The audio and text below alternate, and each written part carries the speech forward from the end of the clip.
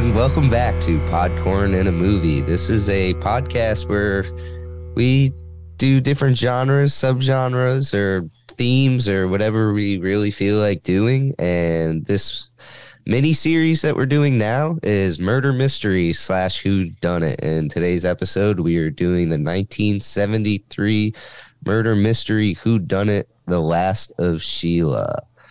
I'm here. I'm your host with David Gio, with my co-host Chase Lano and Steven Dillard. That was great. We have four people because it's Dave with Dave. Yeah, Dave with Dave. No, I am here with Dave. No, I am here. Your host. Dave.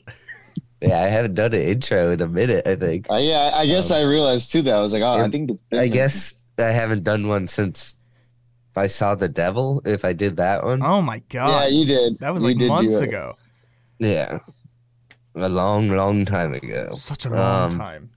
Yeah, yes, so we should. I don't know what we said at the end of last episode, if we said we were Clue. doing Clue next. We did. We all watched Clue. We gathered together for it, and like we didn't end up recording an episode. And the night that we were supposed to record one, I just was like already going down. I took Chase's lead from last week and was already going down kind of a murder mystery rabbit hole, and watched a few great ones, but this one just really stuck out to me, to the point where I was like, we haven't done Clue yet, and we're trying to do it in chronological order in terms of when they came out. This one came out a year after Sleuth, and I wanted you guys to watch it to see if you thought it was worthy to slip in between Sleuth and Clue. And obviously we agreed that it is. Yeah, I was really happy. I was really excited. Just, I obviously I was excited for you to watch it too, Chase, because we're all talking about it. But I just know how much Steve likes murder mysteries, and outside of suggestions, I've never watched one before you. As far as I I've don't think suggested ones that I haven't seen, but like Sleuth, you said, but right. But yeah, this is your first, for sure. So I was like excited just to show you one. It just kind of blew me away. I liked it. It helps with our spread as well for this mini series that we're doing. Because it's another one that's not based off of any pre-existing Agatha Christie or takes no real. I believe, I don't want to be wrong on this, I think Death on the Nile came out after this. Maybe the story is older, but the story must be older. Yeah, the story is certainly older. The only comparable murder mystery to this movie would be Death on the Nile for me, just because they both take place on a boat, and that's about it. That's about the only comparison I'll draw there. I thought this was a really original take on a murder mystery, and definitely fits in with what we're going for. And this one, I also just it brought out some more common themes, and that's the theme to me of just gamemanship. I saw a lot of similarities with just last week. Sleuth absolutely gave me a lot of comparisons to Sleuth, and just then I started thinking, I'm like, well, and then there were none. We're gonna be covering Clue.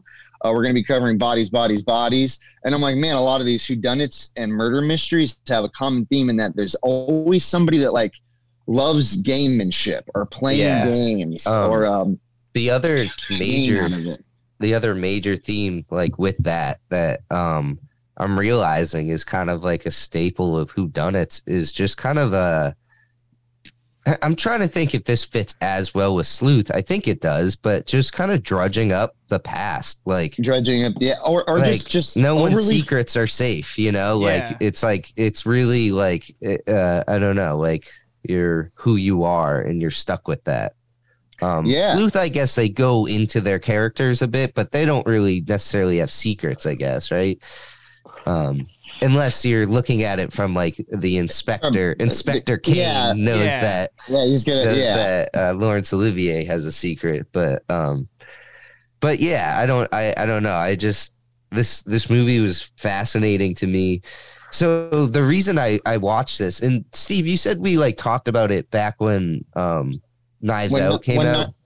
Yeah. I must have just forgot it. Like I just, because none of the titles that I remember reading, like, because he had like lists that he was like inspired by, and this was a big one for him. But the next time that I heard about this was in the list that I read off last week. Right. And there was a few on there that I actually watched, but this one just stuck out to me because of Clue, actually. And we can talk about this, and we don't need to wait for Clue, but when I was reading the wiki for Clue, I read that the original conception was the director John Landis, who didn't direct Clue, but he's a director. He directed he produced Werewolf in London. In Landis. Yes. He originally conceived of it by inviting Anthony Perkins, Stephen Sondheim, and another playwright to his house. And I didn't really find more evidence to this fact. Here you go, Chase. Wikipedia page, that sentence. But strangely enough, like after I read that fact, because I was all ready to bust that out for Clue, I realized that when I was reading the description of this movie is without a doubt written by Stephen Sondheim and Anthony Perkins. And those are just two, like, Sondheim's like, an incredibly famous musical writer, and Anthony Perkins is a writer, but this was, I believe, the first screenplay either of them have written, but he's just famous actor, these Norman Bates. Famously known for Norman Bates, yeah.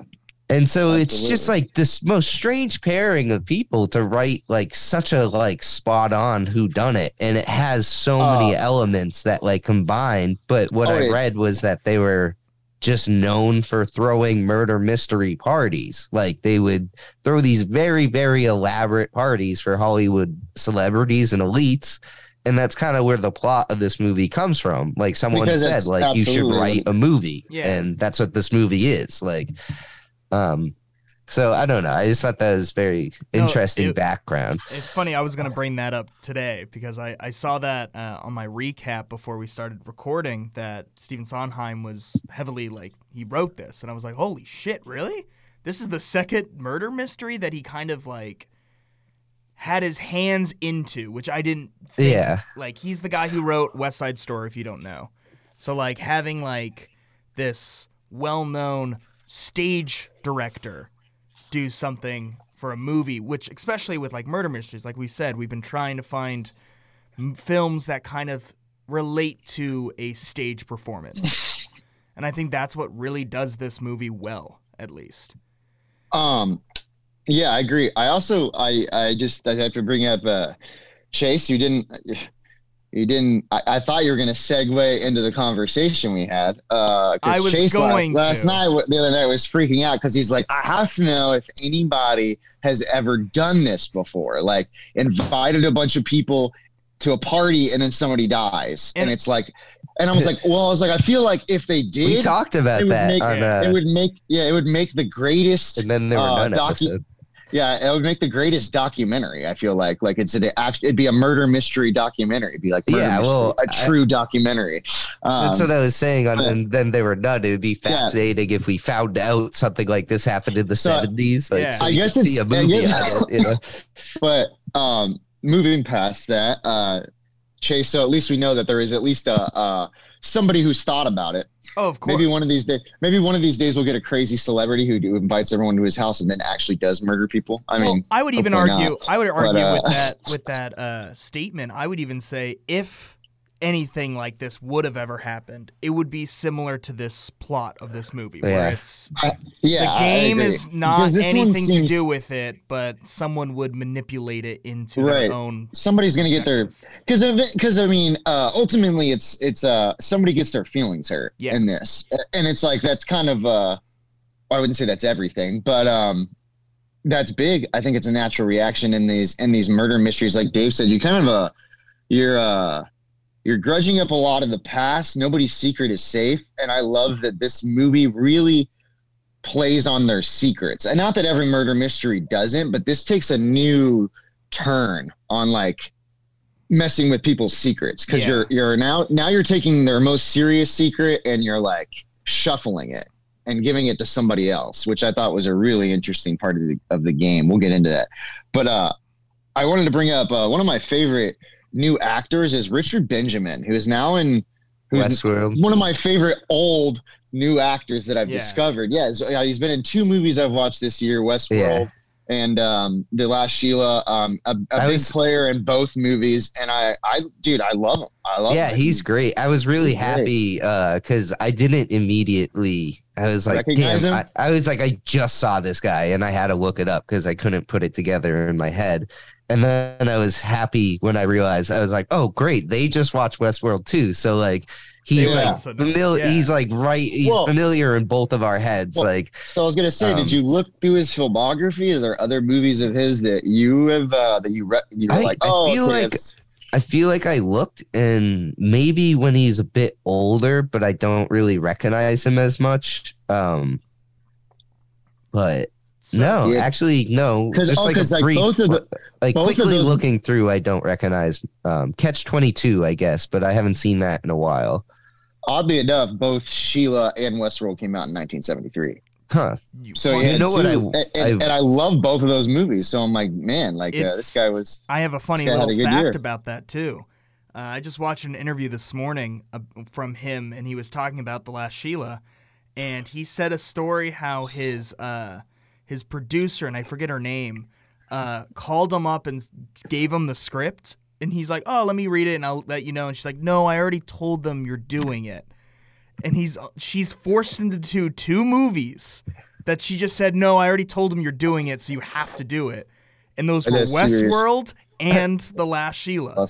So he didn't choose those. Funny. He was just forced to do those. You look at his IMDb top 4, and both of those. Yeah, that's half of it. So maybe it does seem like maybe these were 2 of his best movies, the ones that we've watched. He definitely still reminds me of Adam Scott too. That's what I said to you when I saw Westworld. That's like all I could think of, and this one was like, very Adam Scott vibes. Adam Scott and Christian Bale. Yeah. Because who knew that Josh Brolin's father was Christian Bale? Christian Bale, crazy. His will to be like just the method act. Yeah, it's crazy. He's the only living time traveler as well. Christian Bale is the only living time traveler. So I kind of just want to ask, like, we all just watch this, so we don't like to go through the first time. But I do want to go through, like, what was your thought process, like, going into it? Like, I think the biggest twist for me in this movie, because the ending at that point, you're like, all right, here comes, like, more twists, but the biggest twist for me was really the ending. Well, no, I was gonna say the James Coburn, who's Clinton's death, like, because okay. Well, really did he did have this like mastermind like. Well, you think he's the So I kind of expected him to be in the final act as well. Like I was not, and a weird theme that will pop up again, I guess. I'm trying to think of how many times it might pop up, but that's in murder mysteries is a fake death. Like, so like our first 2 movies have had fake deaths. So as well as the next one we're going to cover. Exactly. Yes. Yeah. So like, did you think that it was a fake out at any point? Because I was kind of convinced it was until they were like, no, he's definitely dead. So Steve and I both, when we were watching it, we were kind of questioning if there was going to be any deaths, period. Because like going through the movie, like we were both completely like, I had no idea what we were watching. I didn't even know it was a murder mystery. When they started playing the game, I remember I was like, this is an awesome concept. Like, I would love to do this. Like, if I had a rich friend that would do this. He'd love to do this. I would love to do this. And then it started, and then when Quentin died, I was like, I don't know if I want to do this anymore. This seems like, and it's it's when they realized. They put the cards out, and Jason's like, I don't want to do this anymore. Yeah. So you saw little child molester, and I was like, nah, I don't want to do this anymore. I wanted to ask, and also it was like, I was almost hesitant to A, give this movie such a high rating, and B, be like, should we cover this? Because it's like, that plot is very uncomfortable, and you're sitting with that uncomfortableness when Philip James Mason is kind of like, I hesitate to say it, the hero of the story. And it's so it's hard to sit with the fact that like you're rooting for this guy to figure it out, and you're like, well, he was the child molester. If I'm not mistaken, they say in the movie that he just made one too many jokes. They never really confirm he ever did anything. No, they said that in lieu that he was the child molester girl, like. Because what's his name? Yeah, he says maybe you would have made like you would have laughed it off. Because this guy over here makes way too many children's jokes. So okay, I didn't know if that was like because they say this is I know they say it's an extreme version of what they are, because they say like shoplifter, she stole one jacket, or homosexual, he had one affair with like Like it's it's also one-time Passover. We're also dealing with a and then they were none situation of like, one of these things is not like the other. Like, and then they were none. Like, what did he kill 22 people or whatever? And then, like everyone else murdered one. They're like, this one is like shoplifter, child molester. But this was it's not like in this movie people aren't being persecuted for their crime. Like, this is a game that has been set up with gossip about each of them. And so gossip. They were just trying to find. They're all being put to death for their crimes, which just does make it uncomfortable that like how much everyone seems. So when they do lay their cards down on the table at the end of the movie, everyone seems so nonplussed about everyone's individual things, specifically.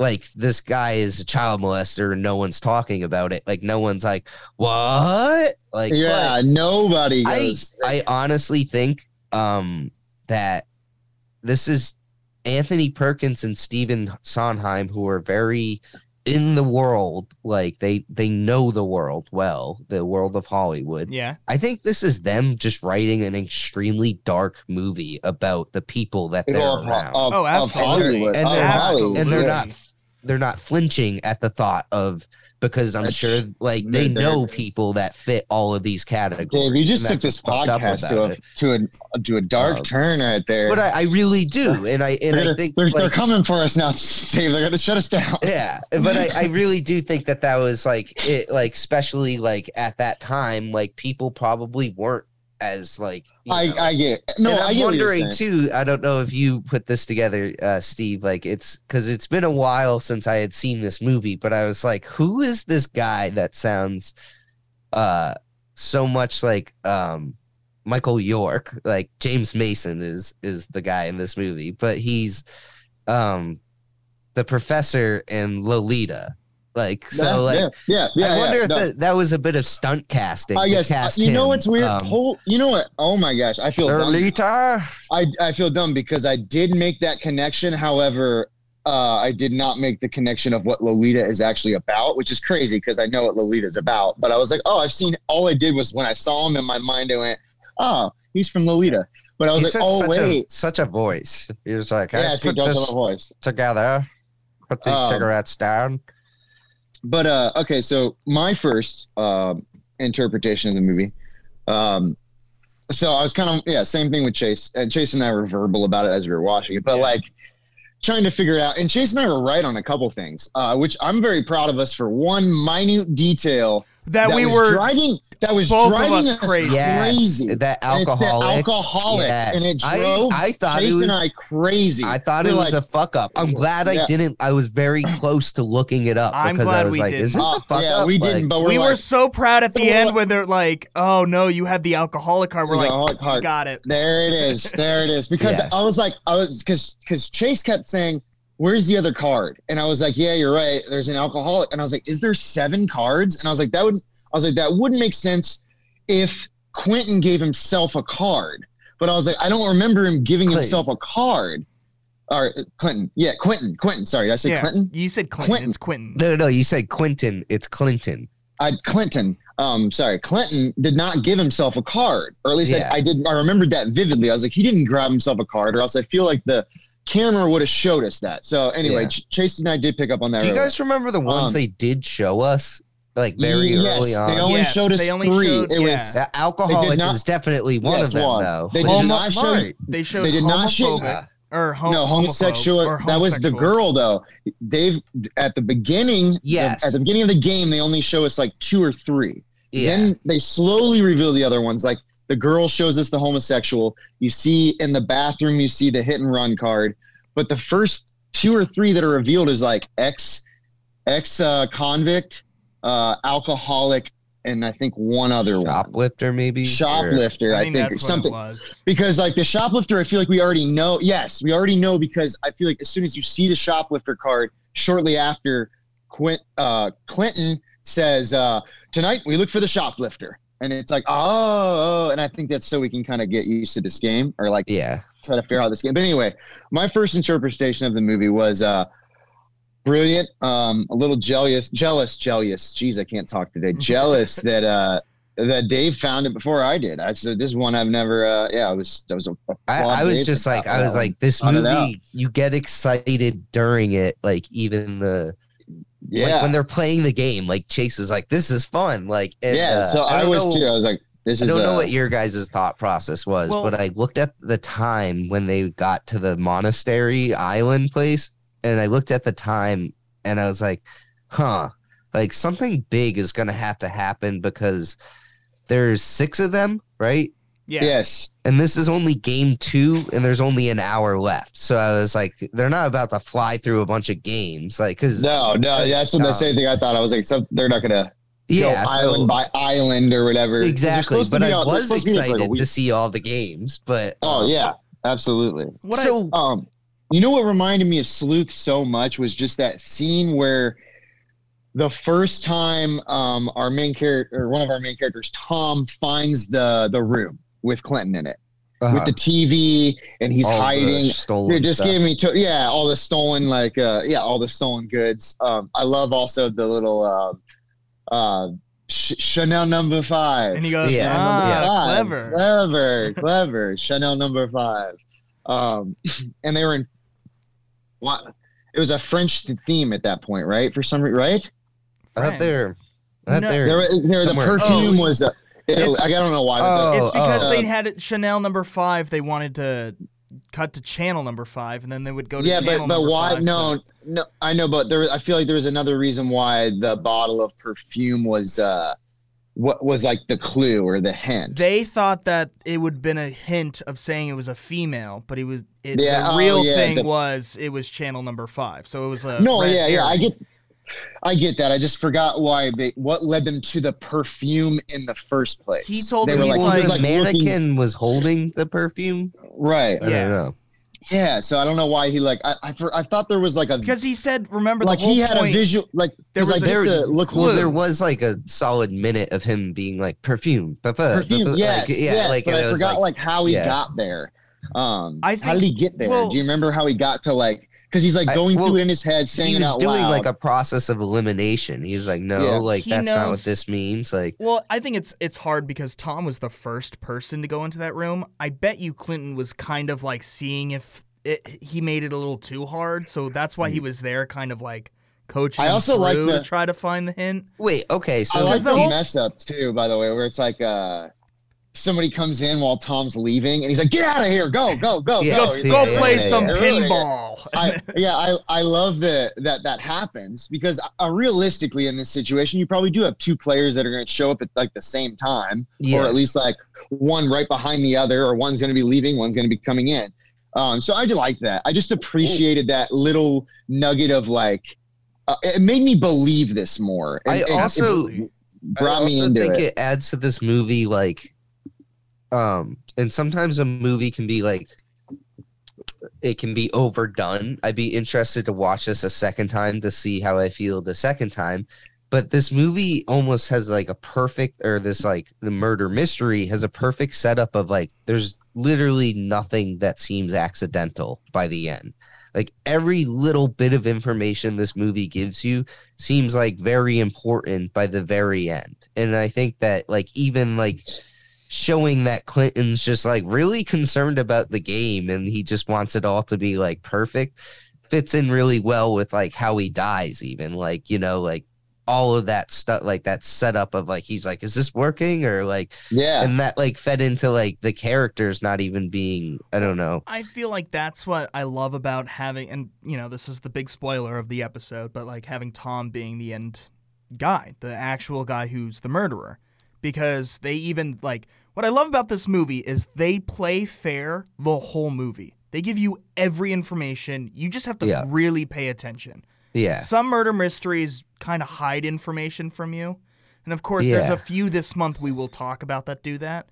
But like this movie gives you everything. Sometimes you'll get a Deus Ex Machina almost where it's like some big, sometimes in murder mystery, something big is revealed at the end that's kind of like, well, shit, had I known that, then I guess it would have given away the entire story, which I like that this movie doesn't, like, I'm agreeing with both of you. I like that this movie doesn't do that. Well, the closest thing that does that is the hit and run. Is the H and the A. Yes. But I think I think that you're still putting it together before that point. Like, I mean, at least you and I kind of had it figured out during that process. Oh yeah. Where we're like, oh, and I'm sure Dave did too. Yeah, it's like it's almost an oh yeah moment or a light bulb moment where you're like, oh well, like it's I like it because it's giving the audience, the viewers, a clue that no one in the movie actually has. Yes. Because no one like even though. Dramatic irony, if you will. Yes, you know something the rest of them don't. Yeah, and it works on so many levels, but it works because like we're curious the whole time. Like once they all reveal their cards, you're like, wait a second, there was an alcoholic card, and you're trying to think like it was like the alcoholic card seems to fit the best with Lee. What's her name? Lee. But we know she's the hit and run. So it's like, doesn't really make sense that there's two different cards that are so similar. But Philip is the only one that actually puts together the Sheila thing, which I assume as a viewer, like, I didn't put the Sheila thing together. I did not either. Yeah, either. until it's laid out. Until it's laid out. When it's laid out to you, like you can maybe jump. Moment. You can jump to it like 20 seconds before it's fully explained. Like, that's why I was like Chase and I feel like started to. We're like, wait, that makes sense. Yes. I think as soon as he was laying the cards out, it was when I was like, boom, like he switched the alcohol. Somebody switched the card. Yes. But I don't know. I just think it was like, and even the stuff of like, there's a lot of flashbacks at the end when all the expositions I like those, by the way. I don't know why. Sometimes those can feel really spoon-fed, but they didn't. It was kind of like the movie rubbing it in your face, being like, we showed you this earlier. Like, this isn't like an extended scene. Were you paying attention? Anything. Yes. Were you paying attention? Like the ice pick thing I thought was really good. Like they showed us him literally walking away with the ice pick. And I'm like, they showed that earlier. Like that was like so good that it was like right under our noses the whole time. And there was that scene where he pretty much mimics his voice, Clinton's voice, which even Steve and I, it went over our head because Steve and I, we were like, what was that laugh? That was a weird laugh. And I made a comment immediately. I was like, I mimicked it. I was like, I was like, what was that laugh? But there's also right in front of us. Also a line in the movie where they're talking about, and it's during that scene. She's talking about, I'm hoping they make this movie because everything that Tom and Clinton have been working on has been flops. And I feel like it's interesting to see that the only person that kind of understands the way Clinton works is Tom. So flipping everything is amazing. I feel like, boys, we got ahead of ourselves, and we should probably start for our listeners just what happens in the very beginning of the movie, because we kind of blew right past that. Yeah. So to begin this movie off, Sheila, I just realized that. I was like, man, we're really pumped. I love this episode, but I was like, we haven't even talked about like the setup or how they got on the boat in the first place. But Yeah. Dave, you've seen this movie, or you're. So one thing I yeah. am curious about. So this movie starts off at like a big Hollywood party, and the thing I'm curious is if you see anyone besides Clinton and Sheila at that party. Do you see our cast there? You definitely saw Tom. You see him in like passing. Okay. Like you do see Tom and what's her name? The brunette. The brunette is April, but you wouldn't have the seen one that- April. Wait, No. who You see is it? Raquel Christine. Welch, The starlet. the starlet, the girl that has the homosexual cartage. Like, what's her name? Oh, Lee. What is her That's Lee. Lee. So Lee, Yes. I believe we see Lee Tom's and husband passing. or wife. Yes, yes. And you see Tom in passing. But I Okay. don't know if you see the entire cast. Well, but you I also do, see it's also like through a window, if I'm not mistaken. So also Right. like I watched this movie just to watch it, Yeah. not intending to do an episode on this. So it was like it's tough for me. Like I didn't write any notes down. Yeah, I got you. But so it starts you at a see party. Clinton and Sheila through a window arguing, and then Sheila storms away, and then she's walking down the road, and we just see a POV of a car driving very sporadically or erratically down a road, and it strikes Sheila. The person stops, looks at the body. You don't Opens see the the person door, at all. doesn't Yeah, you only step see out. you only see like you just see the door open, right? And then they And, drive like, away. Yeah. And then it just cuts right to the credits. Right? yeah, Clinton on the boat. Yeah, Typing maybe up. the opening title. He's typing up invites to all these Invites. people, and then it shows the entire cast of characters are 6 contestants, guests. Yeah, yeah, players, Friends. whatever you want to call They're them. mainly all Friends, friends yeah. together going I on like a I like boat, calling but them. I like calling them players ever since I watched Clue and I watched a recap and they're like if you can they're like it's fun or they're like it's wise to refer to characters in a murder mystery as players. Yeah. Because Clue was like the original like and it's I don't know. So They're like- they're they're the players, They're interesting and because we're the there's- playmakers. I love that. I love it. No, stop Love it, it. Chase. I I'm love not it. saying it like that. Clue is interesting because there actually is like the players. The lingo, I get it Yeah. because it's like the original Separate. murder mystery. Yes, One of the but- original murder mysteries was Clue, the board game. So it's like, and they were Cluedo. pieces on a board. Yeah. So, but anyway, our players. Go ahead, Dave. I But cut you anyway, off. so yes, and then we're introduced to each and every one of them getting their invite to the game, and they of course are all looking at this as an opportunity because like this movie is filled with like shitty people. Like Of course. they're That's not one of the really tropes. they're not really interested in the fact that they're going on a week-long vacation to play a bunch of elaborate games on Clinton's yacht. They're interested in the fact that Clinton is a big movie producer and they all want something from him. I don't think it's Absolutely. revealed No. until they're on the boat that Yeah. he's making a movie about Sheila. Sheila. but- Yep. They all know that like they can get something out of him if they just play along with his games. And then when they realize he's making a movie about Sheila, they're all like, "Oh yeah, like we'll do We're whatever down." it takes. Yeah. I want to be a part of that." And then he And, explains that he has made a game that he wants to make as a movie, but he wants to play it out first. Yeah. And Well, no, that's what- I don't think the game is what he wants to make into a movie. He wants to make the story of Sheila. But I then he thought. made a game out of it. That's the part I got confused on. Is Well, why he's just making a game that's called Okay. The Last of Sheila. Like that's I think what he's known for is playing like he throws these parties with elaborate with game. games. Okay. Then that would make sense. Yeah, but the movie itself I think is just supposed to be based on Sheila and her life. Okay. But yeah, so that's like the setup, the premise, and each person at this party is given a card, which has a is the game I've wrote called down The Last of everything. Sheila, or no, or is it called like I feel Sheila's Gossip or something? it's yeah. I I know forget, he gives it mentions a- at one point that he gives it Sheila, like a- like everyone knew, like Sheila always knew gossip about everyone or something Yeah. like that. right. I mean, I know. I know think he it is the doesn't wanna- gossip of Sheila because isn't all of this stuff that Sheila told Quentin about?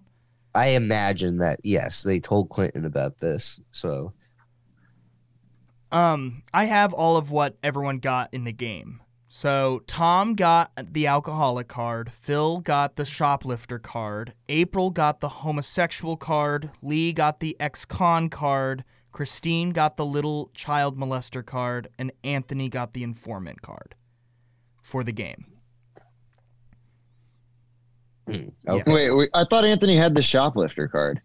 No. And No. I watched a video today that made me so confused because of when she said she's the real shoplifter. So That's she why she doesn't said want to that. play the game Yeah, it because makes she's sense. uncomfortable. Yeah, That no, makes it sense, shows makes sense. that's the Yeah, only Chad. one that like they actually complete. Well, I Is mean, this- no, because some of them complete it, but it shows Philip on the TV is screen this- once everyone figures out that he's the shoplifter. The only thing that got me confused, the reason why he said that, Dave, is when we were in the after the movie, I was like, but I'm confused because in the beginning, was it confirmed that she knew he had the shoplifting card? And like, it got really confusing I got lost of what people had what. But yeah. I think the only thing thing that like throws you off at the beginning is Raquel Welch's character realizes Alice. there's some truth to this. As soon as you find out, like she doesn't know there's a shoplifting card out there, but then when she finds out that there is a shoplifting card, she immediately is like, "Oh no, like I don't want to I'm play. a shoplifter." Yeah. So like she like kind of like retracts from it. I want to know, did you guys when you see the conversation and she holds out the homosexual card to a stranger, That's like Tom. yeah, but did you We don't know that at the time. who did you, because immediately I narrowed it down to either Tom or Lee. I will Because say, I think just because of placement of characters, who has what card, everything. But I did think, I'm like, it has to be Lee or Tom. I don't remember why I thought that. I did say to Steve, and Steve, you can say I did this. I did say at one point, and I don't know if it was before this or after this, I did say I think Tom is a huge role in this due to the fact that he is the only person I know from this whole entire cast. And he was already a big character from another movie. Chase has a weird theory. That's not how you worded it. You were But more right. yes. You were. that doesn't make sense though, because like, I'm defending. I don't I'm know. defending Chase real quick. Thank you. His theory may be correct. At least through Chase's eyes, his theory. Yeah, but was that's correct. just like He said- through like hold on. I don't know. No, anyone no, no, in no, this no. cast, This is the way so he worded must it. be The way he killer. worded it was. The way he worded it. Yeah, but basically the way he worded it was. He's the he's the only person in the cast I don't recognize. So he has I to be do the killer. recognize. That I That I only do recognize. Yes. The only character in the movie that I recognize. So I feel like he has to be the killer. And so far, when I've done this, I've been right, and he was fucking right. What So does it's that mean like- though? Like, what is that? Like, There's a when movie else? I'm have just you saying, done He that? knows one actor. it ends It's up a murder yeah. mystery. Yeah, but when else have you done that? I Was it I in, gave examples last night. I don't remember what I said. What was it? It wasn't last night. It was 2 nights Or ago. 2 so now nights it's ago. gonna be harder- So It's going to be hard to remember this now. I have a 24-hour memory span like a goldfish. I want to longer. say that.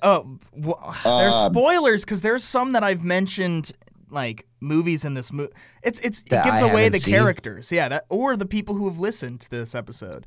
Oh, Like, It I was don't wanna funny, though. say- It was funny yeah. that they said that. well, and no. then If you just said the movie to me, I would immediately be going through the cast list and be like, "Who would Chase recognize?" You don't have to Yeah. say what the movie or What's who the person is. Is it?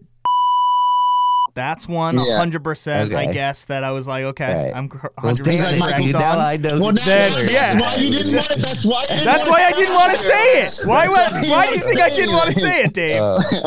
Yeah. But that's definitely like one that I watched with Chase this year that he called that on, and then That's it actually funny. happened. When I was like, and I doubted it. I was like, no, he's not going to be the, and then he was. So It was. Yeah, you wanted it, Dave. Now ruined. I didn't for you. realize it was going to be a movie I hadn't seen too.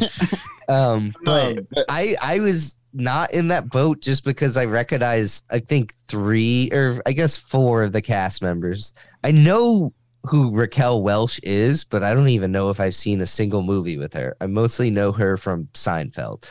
But Richard Burton is Tom. Like we all know him. James Mason, I just like his role in Lolita is such a like lead performance. I just remember him, and he gives me just creep vibes throughout the entire thing. But he's also in other movies I've seen. He's in North by Northwest. And then the big one for me that I was really excited about, which is definitely the red herring of the movie, of like he seems to be like the bad boy that you want to point your finger towards, is Ian McShane, who is the Anthony. You guys know from John Wick, but I just like Deadwood is one of my favorite HBO shows, and he's one of the greatest characters of all times. But he's, like John Wick's like handler or whatever you want to call him. Dude, that's so crazy that's like, I don't think, because I love Ian McShane, by the way, and then I know exactly, I recognize him as well, but it's definitely the youngest I've ever seen Ian McShane. I don't think I've ever seen there's certain actors that are just like Morgan Freeman, that they only exist past a certain age point, yes, and Ian McShane's one of them. Yeah, you have a hard time being like, wait, they existed before like they were 50 to 60 years old. I just had this conversation, Dave, yesterday with somebody about, you might appreciate this one, Harvey Keitel. I was like, hasn't Harvey Keitel always been old? Or like old? Like, I guess Mean Streets is like, he kind of looks like younger. But one of his first movies earliest movies I've ever seen him in is Who's That Knocking at My Door? And that's like, I think Scorsese's first movie ever. So I thought you were gonna say Mean Streets, but I was like, I feel like he's still kind of. Well, he's still youngish in that. Like if you think of Mean Streets is like, 73 or whatever, like how funny is it this year, the year that we're on? Put like 20 years ahead, like, and then you have like Pulp Fiction, Harvey Keitel. I think that's just like, that's who I think of in my mind. That is Harvey Keitel. Is that Reservoir Dogs? 90s Harvey Keitel. Yeah, but he's a big 70s actor. But yeah. So the game though is basically they're giving these cards at random, and then they have to they're giving clues to discover who owns each card. But I think the first game seems so much more exciting than the second game. Like, what is the second game? You're just following. Well, you have to find his voice. So he's actually singing, but everywhere around he put like devices. I thought it was just recordings of his voice. So it's like you just have to decipher what the non-recording is, but is it not all his voice? They're different chants. I think that it's either they're not all his voice, but the thing is, they just have to find him, and he's like the whole point is he's dressed up as Alice, right? So they have to find the right voice to follow, but they only have 30 minutes in that whole entire thing until the game's closed. Yeah. So, or until Alice finds him. If she finds him first, the game is closed. I also like that little backtreading before the second game. I like how the first game concludes as he said it would, but he's like, if everybody else gets to the room before you, the game is over or whatever. And so he goes to the doorknob, and instead of it's saying do not disturb, it says game over. Game over. The game is over. Yeah, the game is over. One of the rules is like, if the person who owns the card figures the game out, that automatically ends the game before the time limit is up. Yes. And yeah, Chase and I had a guess. I was like, I feel like the movie's gonna end on that title card, on a title card that says the game is over, but it didn't happen. I was like, did it? I didn't remember. It didn't come into fruition. No, it did. No, because if you remember how we're not there yet. Let's not get there. But the ending is very. I love the ending. I actually really enjoy it. Satisfying. I don't want to get there yet because we're not there yet. But and I also I have my opinions on like, again, them like emphasizing on the skeeviness of Hollywood. But I guess I had one question for you guys, or I have several questions. I have many questions for you guys. Is did you think, or I definitely thought this at the beginning, but just at the end, knowing everything you know, was Clinton planning on killing Lee? No. No, it was just like a legitimate game to expose. Well, because remember. No, when, she was. she was only card. alcoholic. No one knew she was a hit and run except So Lee didn't even know, or I mean, Clinton didn't know. No, only Tom knew. Okay. And then she's knocking at the door, and she's like crying, and she's stop the game. Yeah. He's not like, you're right. Like, yeah. He's not saying like, I'll kill you later, go away. Like he's like stop. Like I have to finish the game. Stop it. Go away. Yes. So yeah, like I don't think so, Dave. I think that you're right. I don't know why I even asked that, because during the flashback you realize he's not even the guy in charge of all that. Yeah. Right. The other thing I wanted to is ask, so masterfully crafted. That murder, that first murder. They show it to you. They show you a dead person talking. They show you everything. Yeah, dude. They show because Chase was certain at this point. I was not, that there was two killers. And then I was like, oh, maybe there is. And then in that scene, it does appear as if there is, because you have the hooded figure who doesn't know what's going on at the point, and then you have somebody in the box with Clinton, and they both don't know that the other person is there in there, at the same time, which is great. I loved it, and it's the inconvenience of this game working in a real life scenario. It's like you would run into problems like this of like somebody like, hey, stop the game, and then somebody else is coming, and then you're like, hey, well, stop, I gotta, and then somebody's in the booth with them, and then somebody else is coming. Before the murder, we're already skipping over one other big thing, and it was the attempted murder of Alice. Of Alice on the raft with the propellers.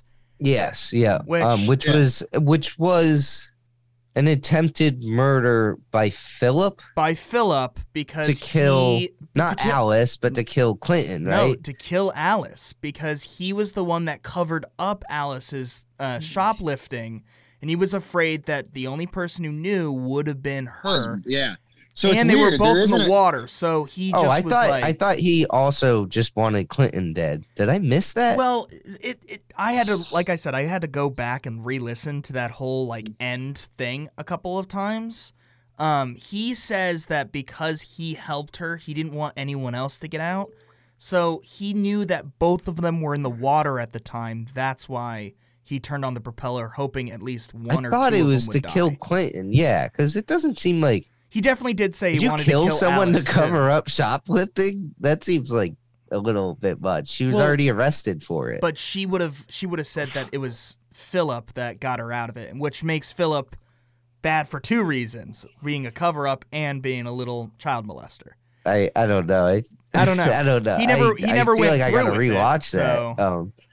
I swear he said something about like I would have been fine if Clinton died. I mean, if you want, I could just pull up that scene. Yeah, well, I don't want you to have to watch it while we're doing this, but either way, we have attempted murder. Yes, before the second game, which is it does make it. There was, in terms of who we're looking at, you're assuming the person that tried to kill the first time was the person that tried to kill the second time, when in fact there is three different components going on. Like, Philip tried to kill someone, Lee thought she killed someone, and Tom actually killed someone. Like, so it's just so it's real. This movie is layered. Tom killed two people. He killed Lee. Yeah.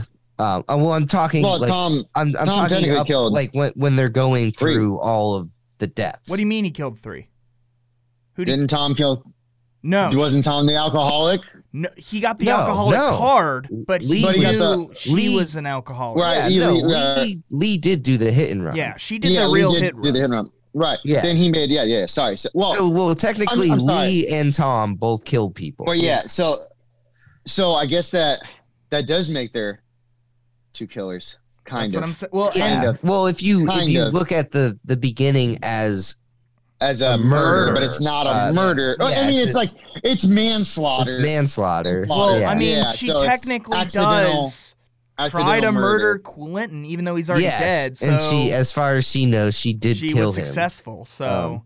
she definitely like overkilled him too. Like she made sure he was dead. I mean, with the rock. That was her setting up her own thing. But I do like the line that someone says. I think it's Phil says to Tom when he's doing the end, and he's like, "What makes you the best detective? It's the person who actually did the crime."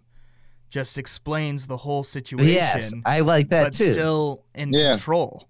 Because you do have ultimate control over the crime because you're the one that did it. Like you witnessed it all. You can like be like that cool. Like, what if it was you who threw the rock? Yes, but I do like the misdirection of like when he's first laying it all out. He acts so surprised when Lee confesses, but that's exactly what he wanted. Like he wants to make it look like it was her. That was the whole point of the whole write-up, is to be like, what motive is strong enough to murder and Clinton? Also like another funny thing like that you're not picking up on at the time because you're not even given the chance to, is that once you realize Tom orchestrated it, you're like, well, that seems a little fishy that he would assume Lee would attack.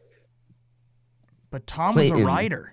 But no. He wasn't assuming that. They also say Philip says this to him. He's like, "Who used an ice pick, the weapon of a female?" Yeah. Which is weird. I've always heard like poison is the weapon of a woman, but like, where is that precedent that it must be historically factual that an ice pick? Because I'm like, Basic Instinct hasn't coming out yet. Like, that's true. Yeah. I think it's just a daintier knife. Meant to be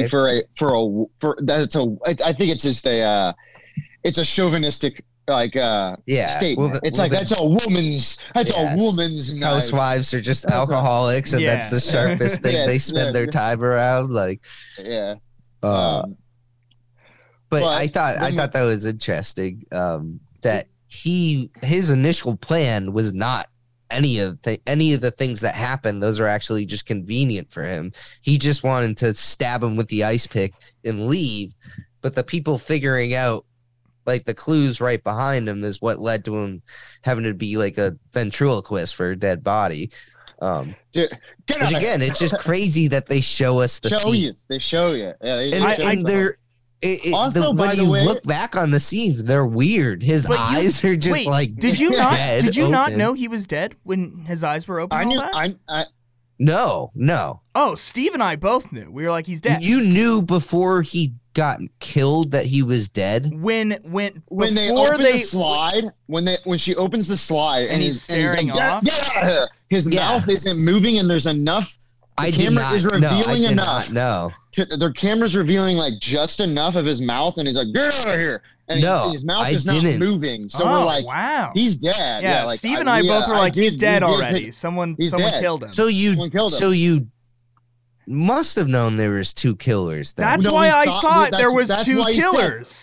But my initial thought was, I don't know. Because the person in the black hoodie is trying to like break into the other side of the confessional. So I'm like, well, why is he breaking into the other side if he's already been killed? Yeah, so that's what made me say there can't be two killers. I think there's in my mind, I didn't say it out loud. Also, I think there's a misinterpretation. Wait. The reason why I thought there was two is so you thought that the person that shoved. Because you see him, so you thought that the person that shoved Christine aside, Christine is a blonde, he shoves her aside, rips open the door, then goes back inside. You thought there was two different people there at that point, a killer and a dead body. I knew, but that's when you see his face. So he goes and tries to open the door to the middle where he's supposed to be, right? Where Quentin's supposed to be. When she goes in, he runs around to the back. So he can hold the ice pick and everything. Yes. After she talks to him and shuts the door, she walks out and sees the cloaked person. That's the cloaked person who is to get out of that room and be behind her already. So, and you don't see either of their faces. So I assumed there's two killers. But what ended up being, you don't see when he's like, you figured it out. Just shut up and get out of here. Yes. Is at that telling point, Christine. we knew. we knew was dead. Yes. We knew that wasn't Quentin's voice and that Clinton was dead. We knew at that point. Okay. Like Chase and I were like, he's dead. I did not he's put dead. that together. Yeah, we did. When I saw him rip open the door, I was like, okay, he's dealing with the door that he couldn't get. But then you see him back in the cubby. He had his I didn't register that the guy that ripped open the door was the killer, because otherwise, because he went, absolutely. So I think right away we knew, and then Chase thought there's got to be two. I thought in that moment that there's something we're not seeing, or there's like we don't have all the pieces. But I mean, ultimately there were two different killers. If you count, like we said, the first one is manslaughter. I mean, it's still she saw the dead body and left. Accidental murder. But yeah, I think at that point it's tough. It's tough to put together, because there's also, even though there's only 6 characters, how many are total go into that room? 3 of them. I didn't even think he was dead until you see the scene of Lee dropping the stone on him, or no, until you see him fall face first out of the door. I didn't think he was even dead at that point, because I'm like, well, he's the leader of this game, this must be a fake out, like, right. But yeah, no, I didn't suspect someone was holding his body up at all. Weird. Which is why Chase and I both originally landed on Anthony. Yeah, we we originally like, thought he's it was got to be Anthony. Wait, I mean, so wouldn't you also assume? Did you know immediately that Lee wasn't the killer then? Well, technically, no. Really, no. The only why? Why would she kill someone and then? The only information why would she talk to a dead body and then shove a candlestick through the door? Oh, I'm sorry. What was your question? Did you know immediately that Lee wasn't the killer when she confesses? Yes. Sorry. Yes. Okay. Yes. Yeah. Absolutely. We had X'd her out of our suspect list. So when she admits to killing him, you're like, well, it's not her. I assumed. Yeah, we assumed.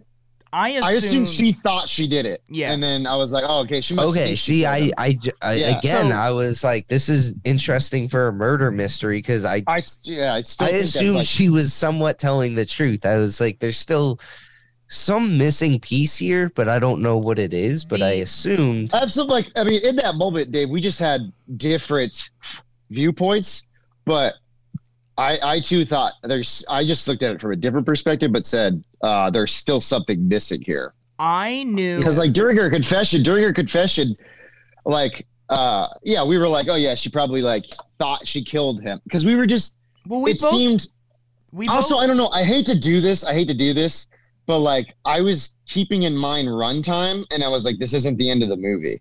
There's still like a bit of movie left. No. That's absolutely why. I was like, there's too much movie left.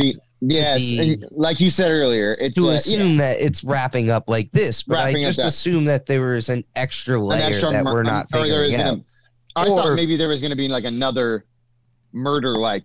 And the only thing that I was positive of that I still wasn't sure was a fuck up or purposeful was the alcoholic card. Well, and I was like, they still haven't addressed that yet. I kept going on with that, and to be honest, I think, and I don't know if you got it, Steve. I remember when we were watching it, I was pretty confident you got that too.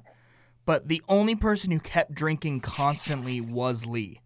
Like throughout every single thing, like every event, like a bottle in her hand, and it was like she's always drinking constantly. I don't know. Everyone was I always assumed if there was still an alcoholic card, it was Lee, and I got confused on the hit and run constantly. I was positive that whatever the hit, and that's what I was saying earlier, is I knew that Lee was the alcoholic. Like I didn't think that was, but I just didn't know why that mattered, like, or why those cards weren't what they said they were. And then, at the end, I was like, oh, fuck, they just switched. There is no alcoholic card. There's only now the hit and run card.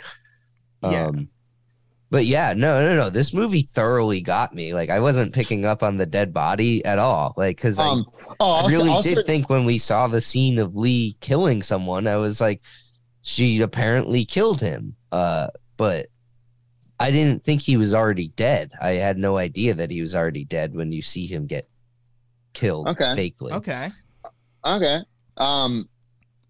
I don't, and I'm sure that this movie kept me guessing the entire Same. way, all the way. I was, there's a lot of, like you said, there's a lot of twists and turns. And I think that once you think you have it figured out, you don't, because then the entire last act, the entire last like 25, maybe 30 minutes of just like, when it's basically just Philip and Tom, for that last bit, it's the same. I can't use a movie. I know. I got to be careful with what movie that I use here. Well, it's a movie. It's a movie. That's why I'm saying I can't use it, because it's potentially a spoiler. But it gave me. It has you guessing all the way to the very end, and you're like, it could be either one of these two. And are they just playing a game with each other right now? Because I got that vibe. Like one of the either Philip or Tom. I got the vibe in the end that like at moments I thought it was maybe Philip. I was like, is he the killer? And is he like just kind of trying to do a little cat and mouse here with Tom on the boat? Which the whole thing feels very cat and mouse. I don't know. At the end, I was like, no, Tom's definitely the dude. I thought it was pretty obvious once he talks to Alice and she says, "Call me when you have a second wife," or something. I guess what I'm trying. If you want to jump there, I guess it was more of like, is somebody gonna kill somebody else here, which doesn't ultimately happen. Well, it's close though. He's choking him out. I think it's hilarious that they both just kind of like, we're like, all right, I'm done. I don't want to. I do like the scene where he just does this and he goes, "What?" And he goes, "I didn't have gloves." And then he just starts choking. It's hilarious. Well, so the ending is basically like they like it's just showing again the shittiness of everyone. Like they figure it out, or Tom figures it out, like quotes figures it out. You realize that Lee killed Clinton, which isn't true, obviously, but that's the way it's set up. And then Lee kills herself, and then they're all like, okay, like we're docked here for a while. We'll all go spend a night here, whatever. Like they're gonna figure out this mystery. Like we have all the pieces, and then like everyone is just talking about their own selfish things. Like I kind of love that too. Relationship stuff, like career stuff, like no one really lightly phased by anything that just happened. Even the supposed suicide just doesn't really phase anybody. But everyone's just like, okay, well, they're bothering Philip because Philip saw like two different things. I guess the cigarette kept bothering him. The cigarette, I love the cigarette, by the way. I love the cigarette. Well, the movie uses cigarettes twice, I think, really perfectly. But the first time is when the mystery person is talking to Lee and shows them like, or no, sorry. The mystery person is talking to Alice. And he has a cigarette. And yes, they like, because I didn't know if it was Lee or Tom because I thought it could be either of them. But they have a cigarette. So the next couple scenes are really smart. But if you watch the next couple scenes, there's no two people smoking at once. It's always introduced one at a time. Like, so you see one person smoking and then they stop another person. And you're like, oh shit. You're like, that person is smoking a cigarette. They must be and then the next scene will show someone different smoking a cigarette. And you're like, oh shit. Like, so you're like slowly putting together who smokes cigarettes. And I love that. The Newport thing. Yeah. They're like, they're Newports. They're like, there's tons of Newports everywhere. Yeah, so what are you talking about? Everyone is smoking Newports. And she's like, Lee's like, I'm smoking a Newport right now. Right now. but Clinton didn't smoke. He didn't. And that's why they knew that the cigarette in the box didn't make sense. But here's the thing. This is why I like this. It was a red herring because the person who tells him he doesn't smoke is Tom, the person who actually dropped the cigarette. Yeah, but it still gives it away. It's not necessarily Clinton doesn't smoke still. It doesn't smoke still. So it does still give him away. It does give it like that's how Philip caught onto it in the first place, which is it's great. I do love the use of cigarettes in this movie. But getting back to like what I thought was brilliant about the ending is they talk about it for a while after the cigarette thing, and then Tom is like, I just got an idea. I have to, like, I'll be right back. And then, like, when he gets back, he's holding something behind his back, and Philip is like, I just have an idea too. And like, you're thinking Tom. At this point, I'm pretty positive it's Tom. So I'm thinking Tom has like a new brilliant like lie scheme that he has come up with. Yes, yeah. His only scheme was like, fuck, I need to strangle this guy, and there's nothing to strangle him with. And then he just has a flashback of just Anthony's puppets, and he's like, oh, I could strangle him with puppets. I like that that's his idea though. Like you're kind of like, oh, what's Tom's brilliant idea that he's come up with? And all it is I remember he had puppets. And he two sock puppets. Yeah, and I don't know. Like, sitting, like, I think like Philip is down. A bigger man than Tom, so it's kind of brave to be like, all I needed was the gloves, and I can strangle him to death. I just love the quick zoom, the snap zoom to his face. It's a legendary image, ending. And it really is a perfect ending of like, in my mind. So Tom starts to strangle Philip, and he's just about killed him. And then Christine and one of the deck crew walks in. And so they stop. And basically, like, Philip is just like, all right, I'm picking up my buttons. And he, like, explains it that, like, they just had a disagreement about the Sheila story. The script that they're coming up with, and he's like, but I think we figured it out. I'm leaving now. And in my mind, Philip isn't gonna do anything. I feel like they decided they should make a movie off of it. They're like, I genuinely think he's like, we are making a movie, right? Like, we're like, dude, I wasn't even gonna accuse, like, I was accusing you, but I wasn't gonna like do anything about it. You started strangling me. Exactly how I read it. Like, I'm going on my merry way now. I just wanted to be right. All right. Yes. I was right. So, but guys, he was kind of caught already because Christine overheard everything because of the whole bugging and everything. Christine she doesn't care. She just doesn't care. No, she's using his blackmail. She's not smart enough to put together that. Because once they came up with the excuse of, like, we were coming up with the story, everything Christine heard is in relation to the story. Not real life. Well, that was how I read it. But I like that's if that's the case, then it shows that Tom can't kill him because Christine would know it was Tom, she would know the whole story. I don't think she knows she's playing it, but she's playing it like blackmail, and she doesn't even know it. She's like, I heard everything. We tried to turn on the radio, but we only heard is you guys talking about like cigarettes. She's not being like, I don't think in that moment she is. I think she's being very ditzy. She's like, I don't like.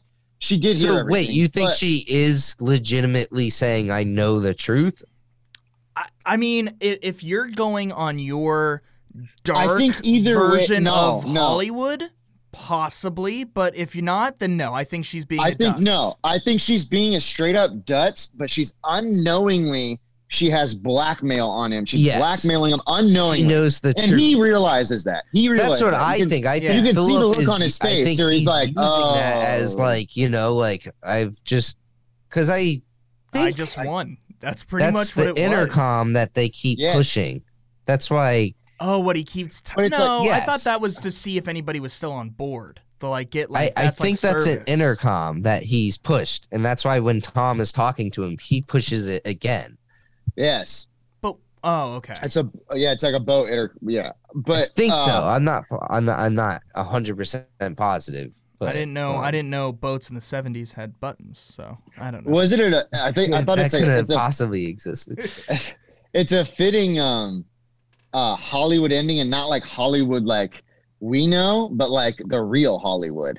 Dark. It's like something like like a dark, like this is a real Hollywood ending. This is like what would happen to movie stars in real life. Like I don't know, we have heard of stories of people like this, just scandalous or corrupt celebrities, like people you thought you knew, and then you're like, oh, they all have some dark secrets, don't we all? But I mean, I've never killed anybody by running them over or tried to strangle anybody with sock puppets. But I think OJ did that once. With a sock puppet. We don't know. Put Glove the didn't sock, fit. put the sock puppet on. The puppet would fit. If the sock puppet doesn't fit, you must have quit. Yeah. I hope there's a Last of Shiela 2, and that's in the court case. They're like, here's the sock puppets. Put them on. Let's see if they fit. I didn't have gloves. I didn't have gloves. But no, I like that. I like that there's not the resolution that I guess like. First off, I don't even know what the resolution that I wanted was. I was just on board for the ride. Like I had no preconceived notion. Like once I found out who the killer was, who like you said, like pretty much when he's on the boat, I know. But at that point, I think somebody's gonna die. I think that's how it's gonna end. That's what I mean with the cat and mouse. Is like I thought one of them was gonna kill each other, and I just love that I was wrong. Like I was like, okay, I'm glad that I'm wrong. I'm glad that this is the ending that we got. It felt fitting. It felt original. Do you know what is kind of interesting though? This movie is kind of a mixture of all the movies we've seen thus far, where you have like a murder mystery and it's like it's rawest form that we know, which is the game, right? And then the murder and everything. But then at the end, the last final conversation, the two guys that are like battling one another, they both technically try to commit murder during this one game, which reminds us of Sleuth, which was exactly that, of them playing games and seeing who was the smartest, who would get away with it. It's a common theme. Yeah, for sure. It's interesting that we I do think, like, he's like, I just wanted to lay it down that I know. But you know what? I'm reading in, I don't know, this is just Wikipedia, but I'm reading the last bit of the plot. It is Parkman then tries to kill Dexter, but is stopped when Christine comes up to the yacht for a sexual rendezvous. Dexter then blackmails Parkman, which I guess I wasn't fully picking up on, but this is what he's like explaining. In exchange for keeping the secret that Parkman killed Clinton, Parkman must finance Dexter's next film with the money. Yes. So like I think I was just reading it as him being like, all right, I'm trying to get out of here and I'm explaining to Christine what happened. But he was outwardly saying like, hey, man, I'll keep it secret, but we're cool. Yeah.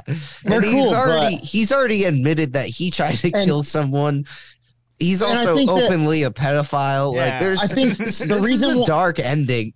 I would like to call it a whodunit with a cast of characters that doesn't give a shit. Actually, who done it? Like they're hey, as long as I'm not next, like it's okay. Like I was gonna say, it's appropriate still that Christine is there because you need that third character so that he can't kill him and be like, well, I'm not gonna fund that. I'll just kill you. So I just love the triangle there at the end. But yeah, it is a who done it where nobody cares who done it. Yes, that's hilarious. I think so too. But I was going to say is also I wouldn't say it's rare that this happens because we've seen a couple, and I'll mention a couple that are not in our list of ones we're going to cover. That's fine. Where the killer at the end does get away with it. Is Gosford Park? Fuck, dude. Fuck you. So no. I haven't. You don't. I mean, you haven't watched it. Have you not watched it? I told you I didn't get to fucking finish it. I didn't watch it last night. It was yes. It's okay. Yeah, I forgot that you said that. It is what it is. But I read. It's okay. I was gonna watch it anyway. So I was gonna say another one. Hold on. Murder on the Orient Express. Yeah. Everyone kind of gets away with it. Okay. Yes. Right. Also, one more that I'm gonna drop in there is Death Trap. Yeah, kind of gets away with it as well. Gets away with it. Michael Caine does get away with it. But no. Wait. He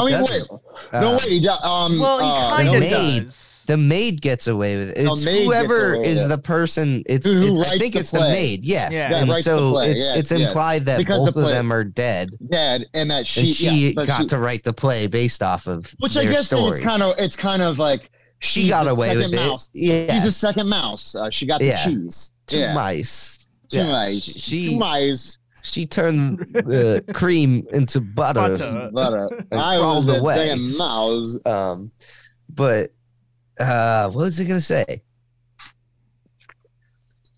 I don't know. You're reading something. You're reading a list or something. Well, no. So I was reading a review, and I think this is interesting because this is absolutely how I approach, I think, murder mysteries. But someone was writing a review of The Last of Shiela and how they hadn't seen it in about 10 years and that they honestly didn't remember the endings. Now, I think doing a podcast on this will officially ruin this for me, but I do this myself. I don't know if it's like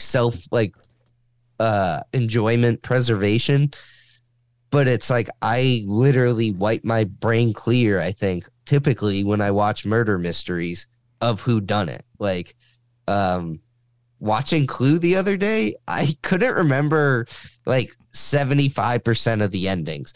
I remembered like 25%. I was like, I know there was one where this person did it, but like I couldn't remember a majority of the other endings. What was I going to say? Gosford's Park. Like I could still watch it and I don't know who did it. One we're going to cover, Manhattan Murder Mystery. Don't know who done it. Like I think my brain is really successfully erases my memory so that I can enjoy it the next time around. And I also think similar on that vein is my brain tries very little. Like maybe I'm just a dum-dum and I have a bad memory, but I also think I try like not hard at all while I'm watching a whodunit to figure out who done it, because I assume too much in every circumstance. I'm like, red herrings are too obvious, but sometimes the obvious choice is the obvious choice. Yeah, it is choice. You're not gonna guess. And murder, murder mysteries play with you like that. Yeah, it's like Scream. You're like, Billy is the most obvious character, so it can't be Billy, and they turn that on its head a little bit, like because save that.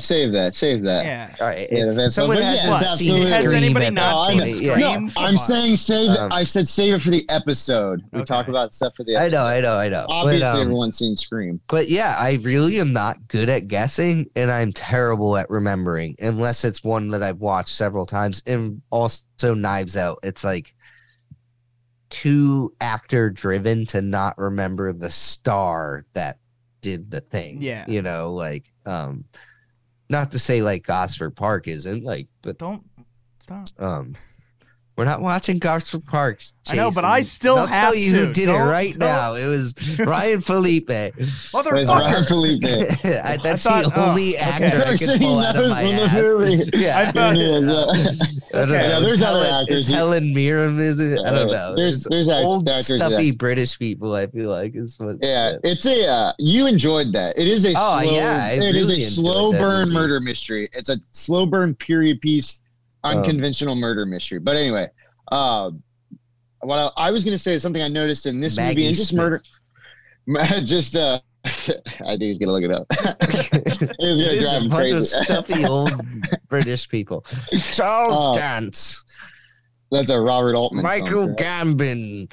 All right, sorry. There's 6 or 7 seems to be the magical number. And then a lot of them are, not all of them, obviously, and then there were none, there's 10, but Clue, Bodies, The Last of Shiela, we have 6. There's this like, ooh, the devil's number. But 6 seems to be a magic number in murder mysteries, so far at least. Yes. It seemed that way.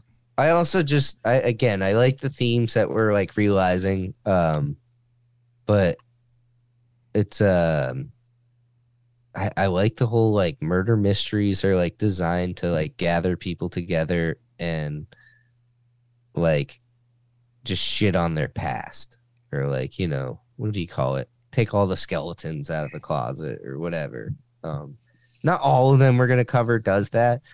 But certainly Bodies is like a prime example of like we are just gonna like destroy this person's reputation in order to figure out who did what. It's a great modern day murder. That is a modern day murder mystery. Yeah, it's definitely like a Gen Z murder mystery. Like it's perfectly absolutely. I don't know. But I love the ending and closing. I don't know. Do we feel like we've spoken enough about The Last of Shiela? I'm trying to think of things that keep pulling up from it, but Like, I mean, I don't know. didn't write any notes on it, so I really can't like think of any. Do you know what? I did write. particular. I do want to say, because I want to apologize to Steve, because I feel like I was very confused of what everyone had at the end. Oh yeah, at the end, yeah.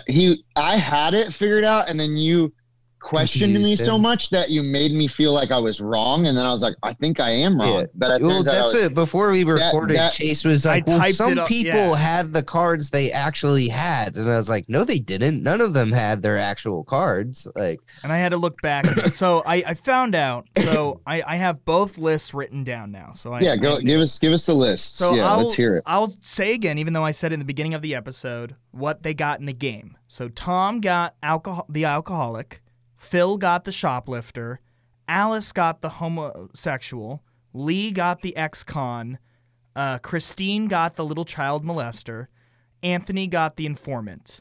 However, in real life, Tom was the homosexual, Phil was the little child molester, Alice was the shoplifter, Lee was the alcoholic, Christine was the informant, and Anthony was the ex-con. Boom, boom, boom. Boom, boom, sklitta-boom. I liked it. So what's cool about sorry, Dave, what's cool about the cards, is what I interject, also is just that this plays much like, I should have brought this up earlier. This plays much like a murder mystery party, and the fact that when you get to a murder mystery party, you're often given an envelope or a card which has a character that you have to be. And so I like that this is kind of rooted in Anthony Perkins' murder mystery parties. Like this does play out exactly how a murder mystery party would go, where all your guests are players. If you read about them, he does incredibly elaborate things like this. Like they really would be like a rich person's murder mystery party. Right, what you know, right, Dave? Yeah. This movie literally one of Anthony Perkins' adventures? Like, maybe there you go, Chase. Some this of them is based on a true story. Like they claim, like I think Stephen Sondheim claims, like Raquel Welch has a story about like how she's based on this like producer or agent or something, and I think Stephen Sondheim was like, no, she's based on Raquel Welch and her like short-term ex-husband she had one time, like, and like other people are based on real people, and I really do think,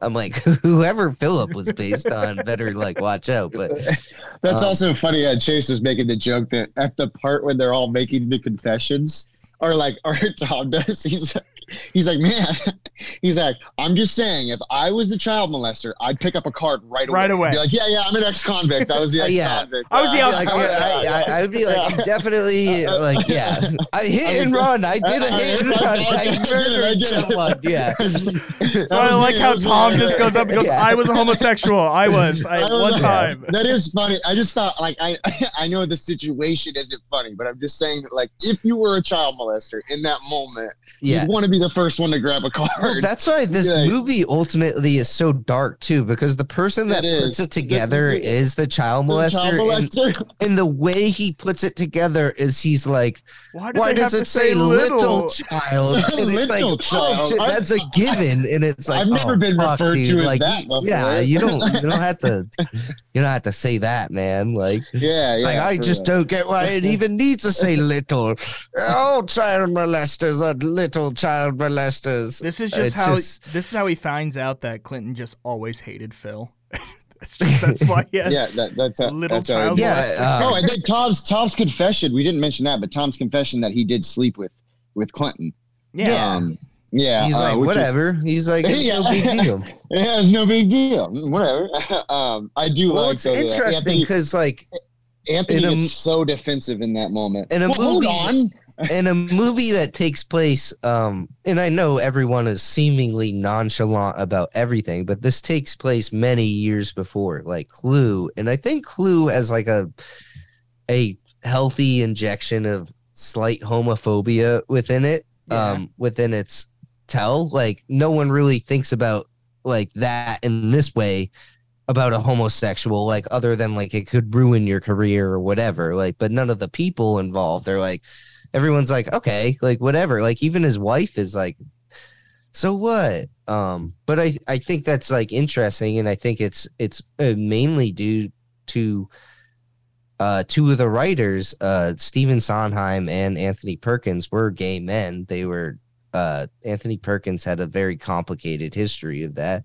But I don't know. I think there's hold on. Do you think there's homosexuality in because I think that's like a no in homophobia. Homophobia and Clue. Yeah, a little bit. Like, I think those are like jokes of the time because it's 1954. I thought that was more of a joke like on even jokes of the time can be considered. I get, homophobic, I guess. No, yeah, maybe okay. So I get what you're taste. saying. It's written in the 80s, based in the 50s. So you're saying like it's just a joke on the time. But Yeah. I don't know. Yeah, I don't know. I didn't mean to. I didn't. But it was an interesting. I think really, like we'll get into that. Or Yeah, we we'll don't. get into I don't that, need to have a whole conversation about this. We can just get it out of the No. way. But there's a scene in Clue when they find out that Mr. Green is a homosexual, yeah, Mr. White or Mrs. White. Mr. Professor Plum gets up right away. He's like gets up from the couch next. But they don't like. I feel like and then they. Well, at the end, like one of the endings, like I'm gonna go home and have sex with my wife,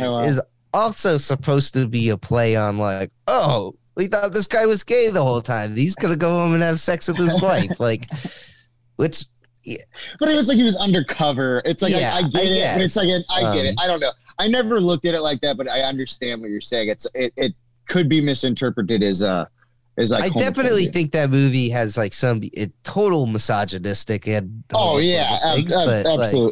But I honestly do think like in terms of our entire history of Hollywood, that's like the least of my concerns. I think a lot of I don't know. This is Clue talk, but I think that shit's kind of funny. Like not the homophobia or whatever, but I think the last line, like I'm gonna go home and have sex with my wife, is an incredible, funny last line. But yeah, I did not know that about Sondheim. I knew that about Perkins, but not his co-writer. Stephen Sondheim was actually more open about it. Like Anthony Perkins had. A wife, I think. Right. I had learned about that through a Perkins documentary. But they're both just fascinating characters, and they seem to have like this incredible kinship. Like apparently they wrote most of this movie apart from each other. Like they would send each other stuff and then continue to write it. And I don't know. I think this movie is just really, really fascinating.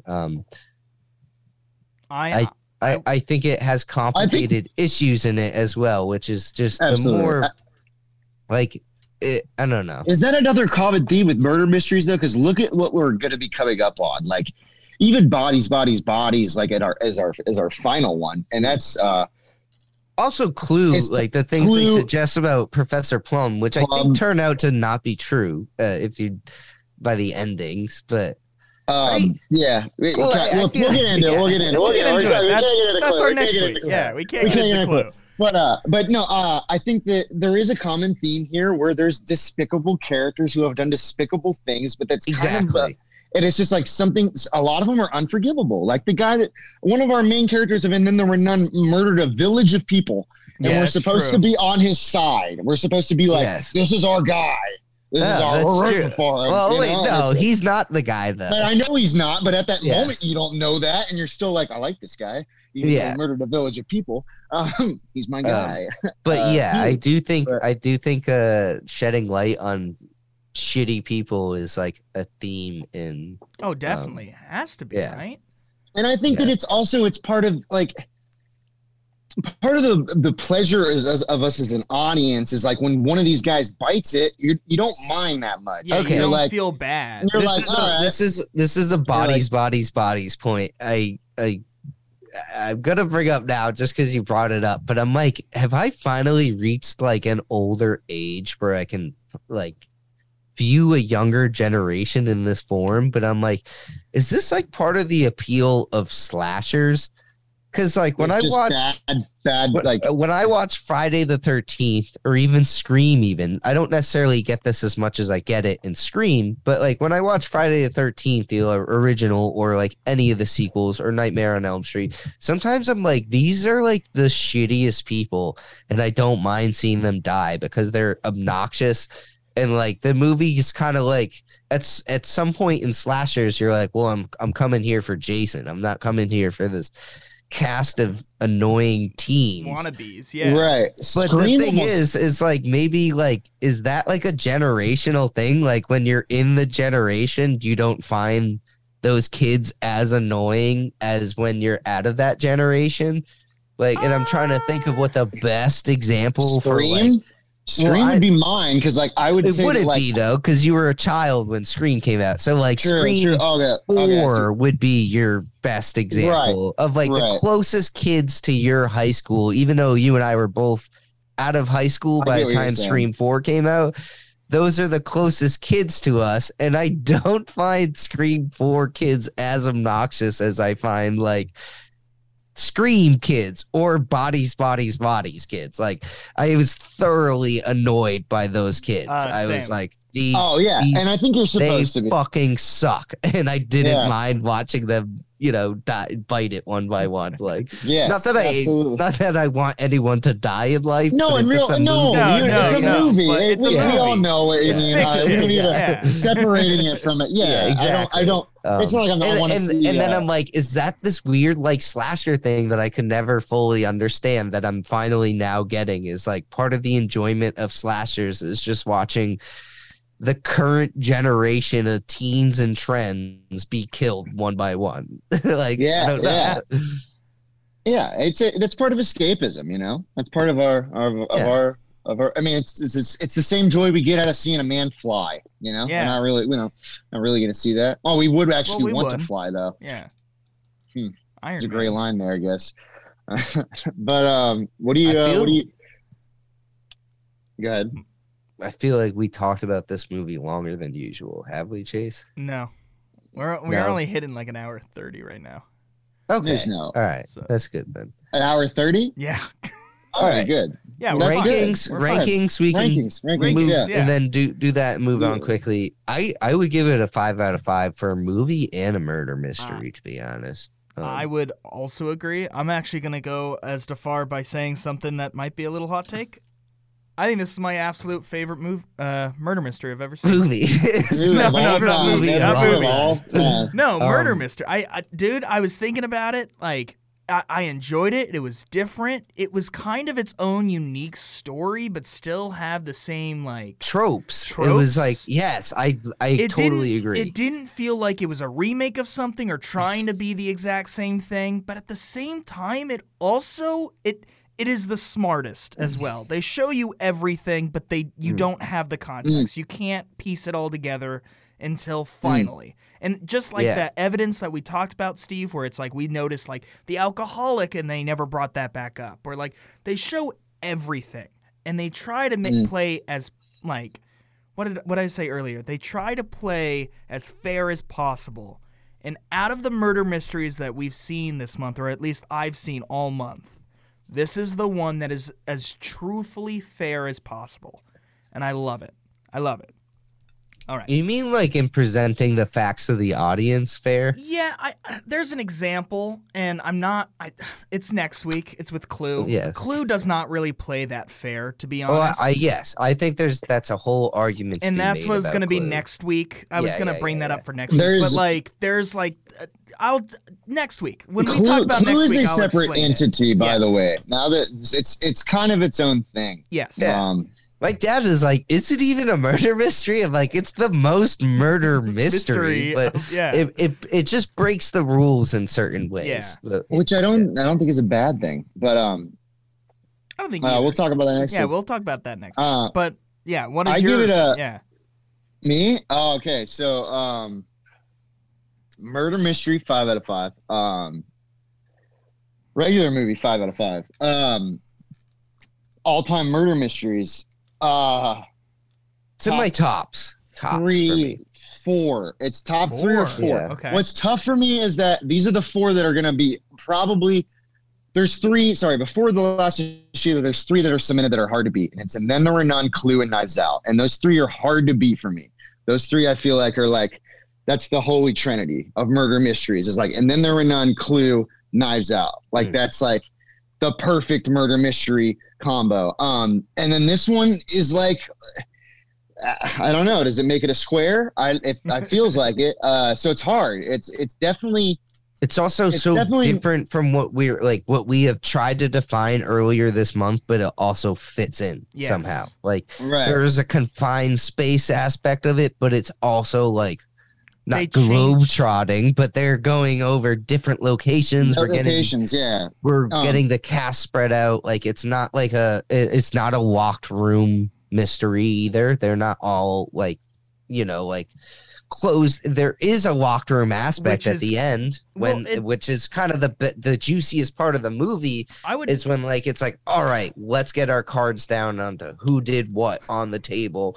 That's the most exciting part of the movie. Like I think so too. Absolutely. I would even argue there was two locked rooms. I'm sorry, but go on.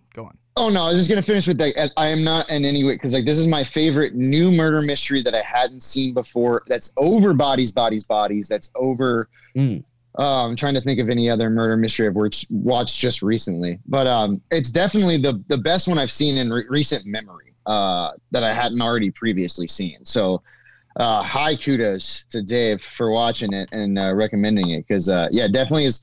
And this is such a weird subgenre. I guess in movies that I would define as murder mystery that I've seen, it's probably in the 30s, maybe 35, 30 max. Because that's there's not a lot in this subgenre, or at least the one, and to be in the top five. This is definitely in the top five, and I think more people need, if they're a fan of what we're doing right now, need to watch this movie. Agreed. If you haven't Absolutely, seen it, which I trust a lot of people haven't. This much more than Sleuth. Sleuth was kind of our curveball that was weird, but this one truly fits what we're going for. It's very creative with it. It has very weird creative shit going against it in terms of some movies are just forgotten to time unless you're a huge film connoisseur. You're a murder mystery historian. There isn't a particular A-list star in this movie that would bring it through the times. Right. The director, who we didn't even mention, isn't someone that's hugely known. He has his name is Herbert Ross. He has movies under his belt. That Woody Allen movie, Play It Again, Sam. The Goodbye Girl, Steel Magnolias. But it's not. I haven't seen any of those movies. It's just, even though I know the stars in this movie, it has two incredibly famous writers. It's not begging for recognition in what stands the test of time. Yeah. Which I think is unfortunate. That's why it's great when someone like Rian Johnson makes an incredible murder mystery. He's including this stuff into his list, I think that's important. But yeah, I don't know. Being someone fairly okayly versed in movies throughout time, this hasn't popped up a lot in my radar. No, it hasn't. And I told you what I remember, and it makes it feel even more special, though. But absolutely, that's why I'm glad we added this in, and that we're just kind of loose with this mini series we're doing with how many. We were unsure of a number for a while, and I liked it. We just threw this in here. It landed perfectly with the year, and now we've covered two from the 70s and one from the 70s that I think. Look, because Agatha Christie kind of dominated the 70s with murder mysteries. So as far as that subgenre goes, there was a domination. But yeah, so it's nice to get two that weren't Agatha Christie, which was what because she's got obviously she's a queen. She's the godmother of murder mysteries. So obviously there's 15 titles we could have done by Agatha Christie, but that would, I'm glad we're getting a good spread. It's great. It was great. I'm actually really glad we're getting a good. I thought it was going to be everything was going to kind of be similar until you did say you thought everything was going to be the same. Yeah, but I feel the first that's what we wanted to do. We're it has to be in the house and murders and that. Yes. We were aiming towards every movie looking identical almost, but I'm glad we branched a bit. Yeah, and I'm excited now that we've seen this to watch Clue, because I feel there is a little bit of inspiration taken yeah. from this. And of course, and then there were none. And you could even say a little bit of Sleuth. So there's Clue is like the last 3 movies that we covered. We are still on the right track. I feel like I do feel good with, where we're going. I'm excited. Well, I gotta use the bathroom real quick. If you want to segue into random. I don't know, random news or whatever. Yeah, random. So random. Random. There it goes. There's the button. Random. And Start us out, Chase. My goal this week is to not talk about HBO. So instead, we're going to talk about HBO. And I read something, and I wanted to triple check if this was true. But I did see something about Halloween Ends. Of course, me and my Halloween. Okay. I know. I told you I'm gonna go see it with you, but it's just ready. This is the news that I heard, and I'm fact checking myself real quick for it. But I've heard a rumor that Halloween Ends is now only going to be on streaming. That's what the rumor I have heard, and I hope that is not the case. Where did you hear that? I was watching this guy who is trying to do all these movie updates.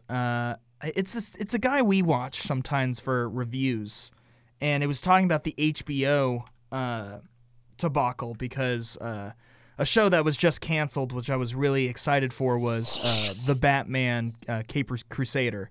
I saw fully that. Canceled Just more disappointing DC news. But which I was like, come on, seriously.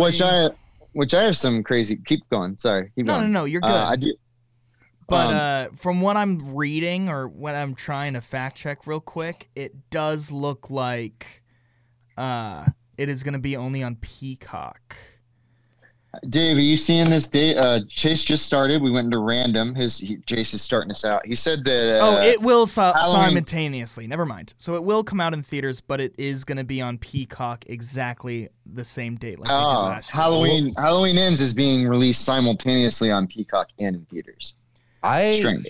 If I'm not mistaken, did they do that with Kills? They did, but I read somewhere someone said something that it was only going to be on streaming.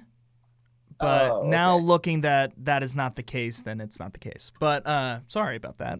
If you didn't know, is that the only bit of news you've spoken? I also talked about how Batman Cape Crusader was canceled, but that was just a quick one. Whoa, Chase, we talked about that last time, but not last time. Like, it was when we I were speaking last. So it's canceled on HBO, and it's not canceled in general. I think they are shopping it around to. I thought I read something that they said that they shelved it. Where it's like I don't think like Batgirl. Yeah. Unless someone performs a heist or something, presumably we will never see that movie ever. It's gonna be. There's a funeral showing for it though, for the cast and crew. Oh, that's interesting. Oh, they're definitely. Did you hear about that? No. Did you guys hear about? No. So Batgirl is having a funeral screening for everyone that worked on the film. They're having a private screening for the entire cast and crew before they lock it away. I'm wondering, could they not just release it for free on YouTube or something? Because I think they would. Well, it wouldn't be a tax write-off. I heard though. Yeah, they get their money. Don't they get some of their money back if it doesn't get released? Ever? Yes, that's the idea behind it. But I assume that meant if it's released on, I guess they could get profit from YouTube. But the idea behind it is that they can't get anything for it. Like they can't get their tax whatever write-off if they release it on HBO Max, and then that bumps some revenue for it. So they are basically, they made the ultimate decision of we'd rather get our tax write-off than take any sort of financial risk, which just seems crazy to me. The question I have is the money choice, but do you think they're doing this to kind of do? I know I don't want to talk about HBO that much because this is the third week that we've been talking about Warner Brothers. Warner Brothers. They've been haunting us for years. Aren't they doing this because they're gonna do kind of like the Snyder Cut bullshit, where they're like, "Oh, you want the movie that was never released, and you want us to release No, it for more I don't think- money? I don't. No, think so. they. By the way, they're Warner not Brothers allowed to do that if they. Warner if Brothers they hated want that this choice. decision. Okay. Warner Brothers did not. Warner Brothers folded on that. By the way, they didn't want to release the they were Snyder just Cut. That was they were appeasing that like was a campaign, and then like a year later, they're like, "Oh God damn it, there was robots running some of this campaign." yeah. But I like that. I do like what I've heard about the Flash's early test screenings. yes, and it's the highest scoring since Nolan's The Dark Knight. Wow. Yeah. So trilogy, said the Dark Knight trilogy. So I don't know which one we're talking about, but either one's fine. But Batman Begins was That was not as not as well received as Dark Knight was, or made it. Dark Knight made like twice as much money as Batman Begins. Batman Begins only made that 200, and still made a lot of money. But anyway, that's exciting news. It also just is. It's kind of a double-edged sword because what happens if this movie's great? Ezra Miller's probably not going to do the Flash anymore. I wouldn't imagine. I don't know. So like, oh, that's great. We get this great product, and then nothing's gonna come from it. Yeah. So it's weird. It's like, all right. I don't know. Maybe without even like, this is why Ezra Miller has gone like extra crazy. Is there's like a part in the Flash where they introduce like Timothy Chalamet Flash, and he's just like, oh no, he's in the movie because they're doing like dimensional like multiverse shit, right? And the movie ends with Ezra Miller dying and Timothy Chalamet, but they're not like trying to reveal that yet, so they're just like, it's okay, just let us release this, let us release the movie, it'll be okay at the end. But it's Timothy Chalamet Flash. There's requests from DC, fans for Grant Gustin to be the next Flash, because for the TV series, since they've already done a crossover with Ezra Miller appearing in an episode of the Flash, and it's the Flash, so he can like jump dimensions or and like go from world to world. The only thing anywhere. I read about like, that is like people are like, he's fine for a WB show, but is he a movie star? No. And I don't know. I've only watched one episode of The Flash ever, so I don't. I used to love The Flash. What's weird about him is that he also just like, when you look at him, he looks like a TV star. Like he just like, I don't know what it is. Like he looks like the guy from Glee, which is who he is. And I don't like. I just not that I don't like him. I just he like doesn't have that if he was cinematic the Flash. look. I don't know. He just doesn't look like he fits in this DCEU. Like he doesn't. Ezra Miller, I guess, has more of an edgy look to him, which kind of fits. I don't know how to describe it. Well, most of the actors I feel like they chose have like some sort of just gravitas about them. Yeah, and it's just Grant. And that's. I'm not trying to make a hit on Grant Gustin at all. Like I think he just doesn't look this part. I think he's a good actor, but not I think this he's Flash. A good. He doesn't look like this Flash. I think he's only a good TV actor, to be honest, because there's definitely kind of like a difference. I know I'm saying I don't know. I think that, I love you, Grant Gustin. I think he's a great. He'll never listen to this, but who knows?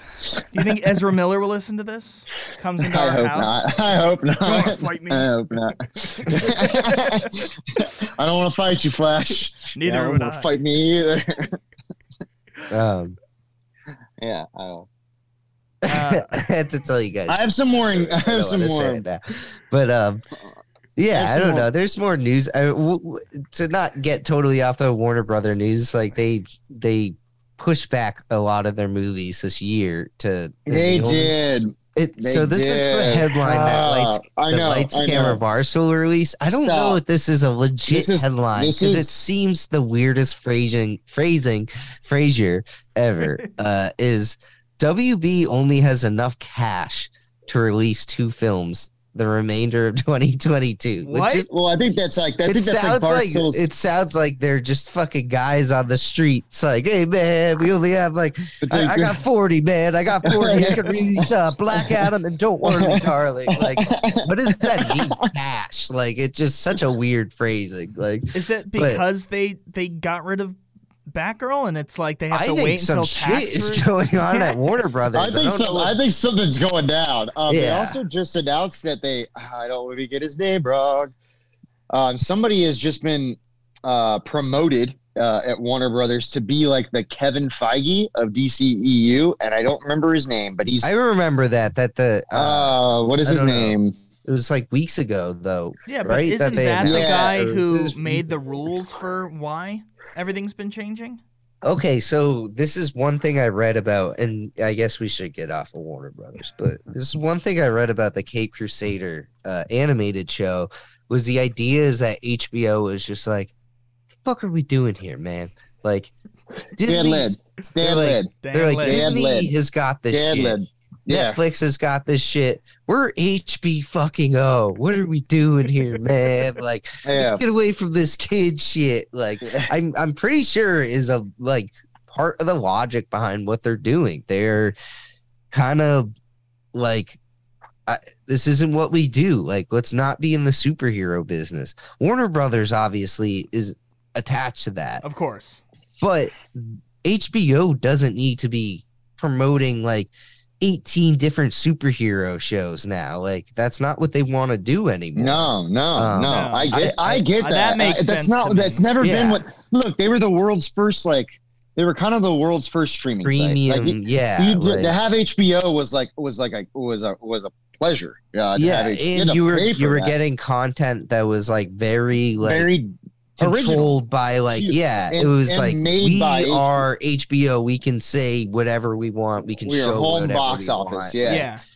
I've always appreciated it. My grandma, I grew up on HBO. Like, my grandma would do the whole, we got the HBO. There's a good movie coming on tonight. I got to tape it. And she'd tape it. And she had like, a shelf full of VHS tapes that she taped off HBO. But yeah, it was, Do you know what I find it's great. interesting though? If I'm not I think they should stay that way. if They I'm should- not they should- mistaken, they're making the right move. DC already had its own streaming service for like a year or two, right? And it just failed. Yes, Like yeah. barely anybody. I think it got absorbed by HBO. Correct. And that's why HBO Yeah. started like just kind of like promoting its like superheroes constantly.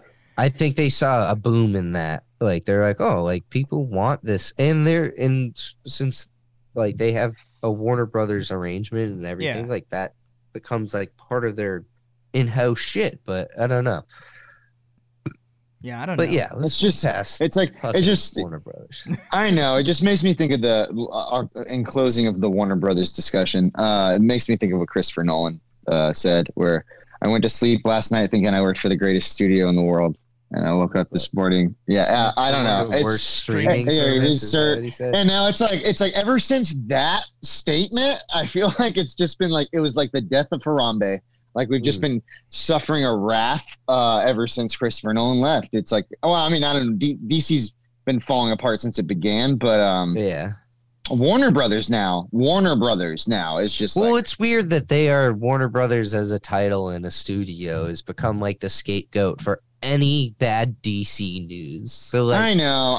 Most It of just most sucks. of the issues they're dealing with is like the wrath of DC fanboys, which like as a person that loves like DC shit, like yeah, I don't love anything I see that Warner Brothers is doing, but that's not who they are as a studio as a whole. Like they're not just No, the home of Batman or whatever. No, they're not, dude. no. There's Warner Brothers. Warner Brothers is one of the great. Like, if you look at the all-time movies they've released under their name, Yeah.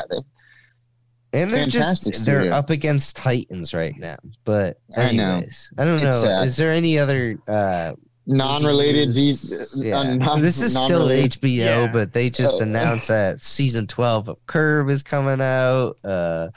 There's another like HBO related but not HBO related thing I saw. I don't know what it is. Pinocchio, the new trailer for Robert Zemeckis' Pinocchio just came out with Tom Hanks as Geppetto. Yes, I saw that. Also, the Knives Out sequel, Glass Onion, got its cast list, and it's got a stellar cast. I do like their cast. You have like Dave Bautista, you have Edward Norton, of course. You have Daniel Craig returning as Benoit Blanc. Have you seen the Empire's new covers for him that's coming out this month? Yeah, the like special cover for it. Yeah, looks so awesome. they have the there's knife the one. and the glass onion. It looks the so glass cool. knife and the glass onion. Yeah, and then of course it's Daniel Craig looking through a broken window as well. They also, I used to get Empire sent to my house, and they would always send the special edition covers. Mm-hmm. But every now and then, this isn't the case for this one. I like the special edition better, but every now and then, like I would see Empire post their 2 covers, and I'm like, oh, the normal one's cooler. Like, I don't know, like, because they always just like make it so like toned down for the special edition one. But something that I saw that I thought was cool was just that new Hulu mini docuseries, Welcome to Wrexham, with Ryan Reynolds and Rob McElhenney from It's Always Sunny in Philadelphia. I sent the trailer to Dave, but they essentially I didn't watch it, but yeah, they bought a football team, right? A football team, yeah, and it's I'm interested to see it, but it's kind of cool the way soccer works in England is that, or football works over there, is that your club can be like promoted or demoted from like each league. They have like AAA, AA, kind of like minor leagues. You know what I mean? You can be demoted and promoted, which doesn't happen in like American sports. Yeah, it's nuts. It's cool. And Based so that team that yes, based on performance, like win percentage, and then like if you win the like C League championship, then you get promoted into B League. If you lose the B League, like if you're the worst team in B League, they send you down to C League. Wow. So it's like. Great. So this team that they just bought is like, C League, like bottom tier. And they're hoping to like, to help the fan base out. I guess they both have like a soft spot for the particular club or whatever. So I think it's really cool what they're doing. Also, I guess this was the first time they met in person. They had become friends on the internet. They only knew each other through Instagram and like Twitter. And I guess, I don't know, maybe through their wives, through Caitlin Olsen and Blake Lively. But they had never met before. And then they seem like really matching personalities. Yeah, absolutely. But I think that's cool. I saw that. There was also – go ahead. I was just going to say, just before we go away from it, I don't know if you already mentioned it. Maybe I was trying to read that other stuff. But Glass Onion, the Knives Out, it comes out the 23rd of December this year. Yeah, I did say that. Yeah. Oh, okay. Yeah. Sorry, I didn't. Yeah, I apologize, boys. See How They Run comes out this year too, which is that like stage who done it. Yeah, I would like to not necessarily. We don't have to do it. I what this lined up with was bodies, but like we don't have to do See How They Run, even though I want to see that movie. So this is just bad. gonna become I wouldn't mind if we took a little break out of whatever we're doing in December to cover Knives Out too. Yeah.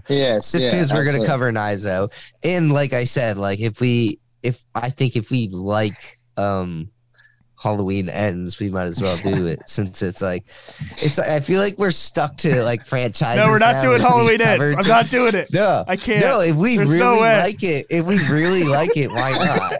And I was gonna say, let's be honest, I'm gonna like it. You guys won't. I already know it. For the rest of time, we're stuck with Spider-Man movies because we covered the entirety of Spider-Man. So. One thing I wanted to mention, because he's one of my favorite actors of all times, and I don't know how I really feel about this news in general. I've heard about this show, but Joe Pesci is coming out of retirement for Pete Davidson's autobiography. Curb Your Enthusiasm-esque television show. So like he's playing himself or whatever. I don't know who Joe Pesci is playing in it. Hopefully Joe Pesci just plays himself. Yeah. I just want to see Joe Pesci. What do you think? That, like, are they friends in real life or like? Maybe, dude. Joe Pesci is a. You'd know more about him than I would, but he is a very interesting person. He's just like he very, actually does. Not like a recluse, but he seems like he's very private. Like doesn't like and to just do keeps to much himself. anything. I'm surprised he's like it was a big deal to get him. Like Martin Scorsese had to beg him to be in The Irishman. But I wonder if Pete Davidson just like asked him once, and he's like, "Yeah, I'll do it. Why not? Yeah, why not? Okay. Really? Fully the weapon. Yeah, I got it. Just hearing about his on-set behavior, though, I'd be scared of him to approach him. He doesn't seem like a very approachable person. Joe Pesci. Oh my god. Oh, it's been a few years. Maybe he's in retirement. He's like, I need a job. I need to do something, or I'm going crazy. Maybe. But I'm I just wonder saying if if I was on this set if with this him. show is going to be any good. Pete Davidson's someone I like, even though like when I was watching Bodies, I was like, this person is the most obnoxious human being on earth. But I'm like he's playing a character, I guess, or like maybe he's being, I don't know. But I'm like, I guess he's succeeding in getting me annoyed with him. Like, Right, absolutely. and yeah, Fantastic Four got a director. It's WandaVision's Matt Shackman. Who's done episodes of It's Always Sunny, if I'm not mistaken. Oh, all right. He's like a popular TV director. He's done a lot of TV episodes. So they like doing that. And then also like, have you guys heard what, I still don't know what it's called. Is it like the Sphere or whatever? That Andor is not using the what is it called? The 360 like green screen everything. Oh, you mean the like they did in Dark, the whole panel 360 shit? Yeah, it's what they've been doing in like Mandalorian. Yeah. It's what they've been doing for all the Star Wars shit. Yes, Like yes. this is like old news now. This is like a month ago they announced this. But then they just announced recently that like Andor has no fan service. And I'm just like, what are they gonna announce next? They're gonna be like, Andor is not even a Star Wars property. Like, it's like there's Andors will have no blasters. It's like it's Andor will they're trying to like disassociate with any negativity that has come towards Star Wars recently. That they're like, oh, like Boba Fett is just fan service and it just doesn't look right because it's only using those like 360. The fuck is it called? It's like the Cube or something. But I know what you're talking about. Yes. But I just think it's funny that they're just trying to disassociate. But I'm excited for that in general, for them to not be trying to follow exactly all the trends that have been happening. But I'm excited for 1899, which it's supposed to come out this year. Let's hope it still fucking does. There's something to look forward to. I mean, you were asking about movies, but I know, but still. That's definitely one of the things I'm looking forward to this year. All right, so many other randos. I haven't heard any. We can get into what we've been watching if you guys want. Yeah, I've been. I told Chase. I told Dave this last time we talked, Dave. But I've been watching a lot of Val Kilmer movies. So I've been watching like Real Genius, The Saint. I just watched Thunderheart, which was really good. I watched yesterday because Steve and I were going to watch this like a week or two ago, but then we never did, and I did. I watched Blue Chips last night with Nick Nolte and Shaq. Yeah. You love that. I enjoyed it. Yeah. I enjoyed that movie for some reason. I thought it was fun. Nick Nolte, for some reason, I kept thinking it was what's his name? Oh God, you guys don't want to know his name. You do. No, I'm trying to think. Gary Busey. I kept thinking he looked like Gary Busey. I was about to say to you, I was like, I think if I thought about this long enough, I used to get two people confused, like. And I was trying to think, really young, Matt Damon and Mark Wahlberg, but I was like, Gary Busey and Nick Nolte kind of blended in my mind. In this movie, I kept thinking like, this is definitely not. God, I just said his name and I don't remember. Gary Busey. Gary Busey. Thank Jesus Christ. But yeah, that movie was pretty good. Amazon Fire TV stick. And that's what I remember. I always remember Gary Busey from those commercials. You remember those commercials? Yes. The Amazon Fire TV stick. I think the only movie I've seen with him is Ginger Dead Man, which was like. No, it's not. You've seen Point Break. Oh, and Point Break. Thank you. Totally Gary forgot. Busey. Yeah. You've probably seen a lot of. I probably have, but the only one I could remember was Ginger Dead Man. But thank you for Point Break. But then I've been watching some baseball movies as well. Been watching some Johnny Depp movies. I watched Finding Neverland the other day, which was good. Watched Benny and June, which was also pretty decent. So yeah, that's and I watched The Last Shiela. I don't know if you guys have seen it yet, but definitely recommend that movie. Kind of like a murder mystery. The Last of Shiela. Not really, but So yeah. Shay, what have you been watching? I'm sorry, I'm trying to pull up my list. I'm trying to think of when the last time. I guess I don't need to mention everything I've watched. Just the theater movies I've been going to see, like just not trash, but just because I have been giving them like 3-ish stars for everything I've seen. But I'm just watching like whatever I could watch just to use my AMC like weekly things. And I watched Fall, which was okay. Like it's like I would say it's like mid to low tier, like one location movies. Okay. But it worked for me. Like, I don't know. I have a fucking decent fear of heights, and like seeing it on a big screen, and like it was stomach turning at some point. It's like I just didn't really like the heights. Like, and it's one premise of this movie is about heights, like but it was okay. And then I saw Beast, which was similarly just like thrilling, like all the way through. Like it's just a one premise thing that keeps you going throughout the entire thing. I also watched 3,000 Years of Longing. How was that? How was that? It was good. I mean, I'm a fairly big George Miller fan. I think the time I did the 366 like movies in a year, I watched every single George Miller movie, and so I became like, I don't know, dedicated to him, like that he's a guy I will follow as long as he's still alive now. And he hasn't done a movie since Mad Max Fury Road, and in general he doesn't direct that much anymore. So it was nice to see George Miller again. It wasn't my favorite of his, but I liked it.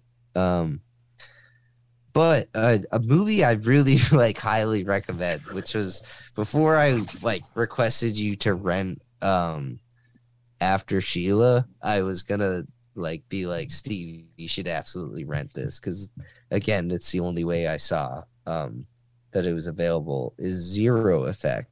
It's another movie from that whodunit list I was reading off last week.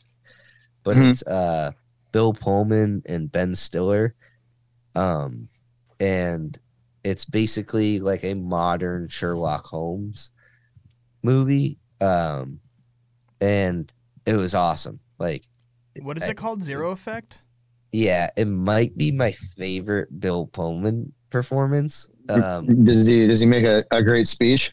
Yeah, nothing to beat his Independence Day speech, but he is so fucking bizarre. Like I saw a lot of Letterboxd reviews that was comparing him to Daniel Plainview, who's Daniel Day-Lewis's character in There Will Be Blood.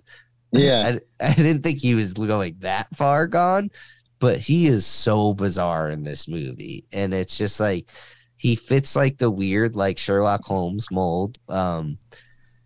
It's weird because this movie like is 100% like Sherlock and Watson vibes, and everyone that like every review you'll read, just watching it, you'll like notice it yourself. But there's like no association actually to like, you know, like it doesn't give any credit to Arthur Conan Doyle or anything like. But it was weird, really good. It's a 90s gem like that. I think is not talked about enough. It's written and directed by Jake Kasdan, who is Lawrence Kasdan's son, who's like big Star Wars guy, and I don't know. Yeah, I'm gonna check it out. Zero Effect.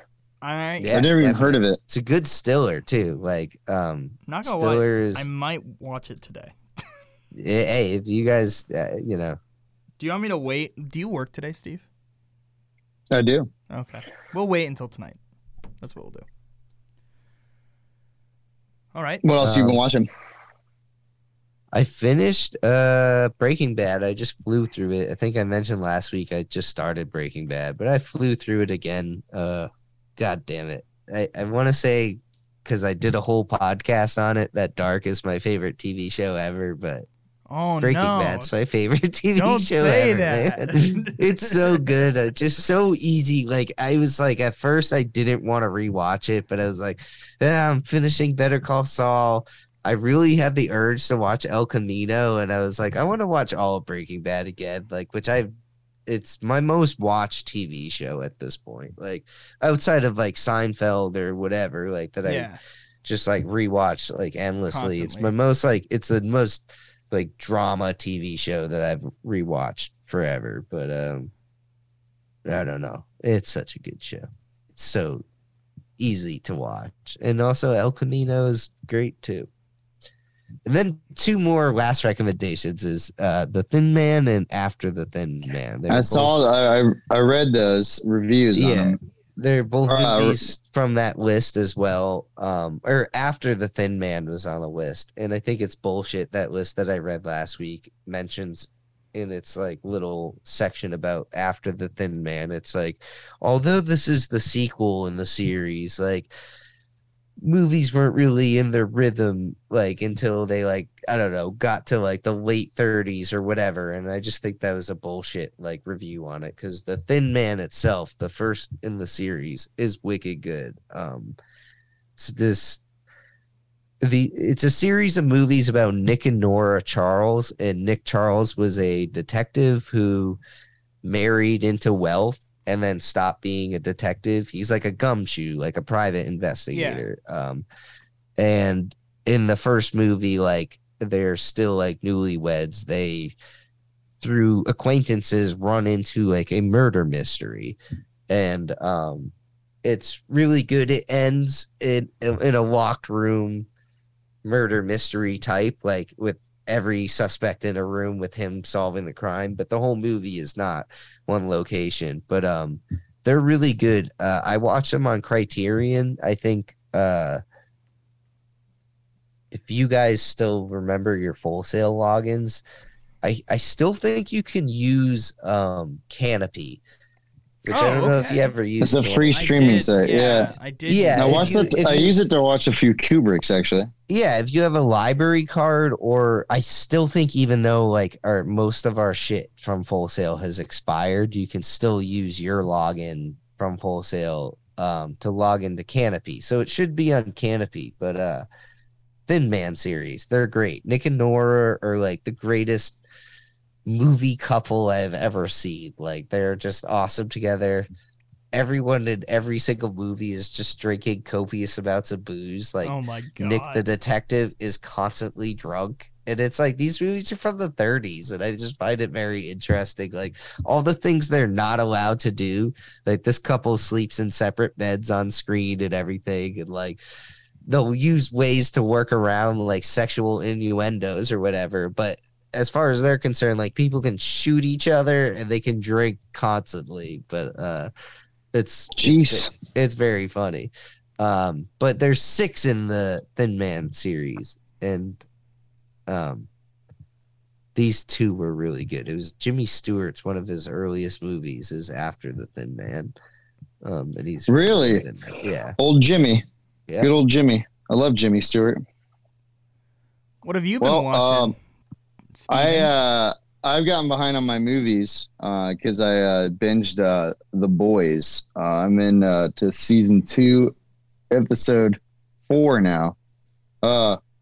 Fantastic show. Yeah, it's really good. Kind of mad though because it has gotten in the way of me watching movies, which I didn't want to do because Chase has already done that to me once this year. Did I tell you that I have caught up? I'm actually ahead of you in your movies. Yeah, it's because of you. That's why. Oh no. Yeah, I love it. It's really good.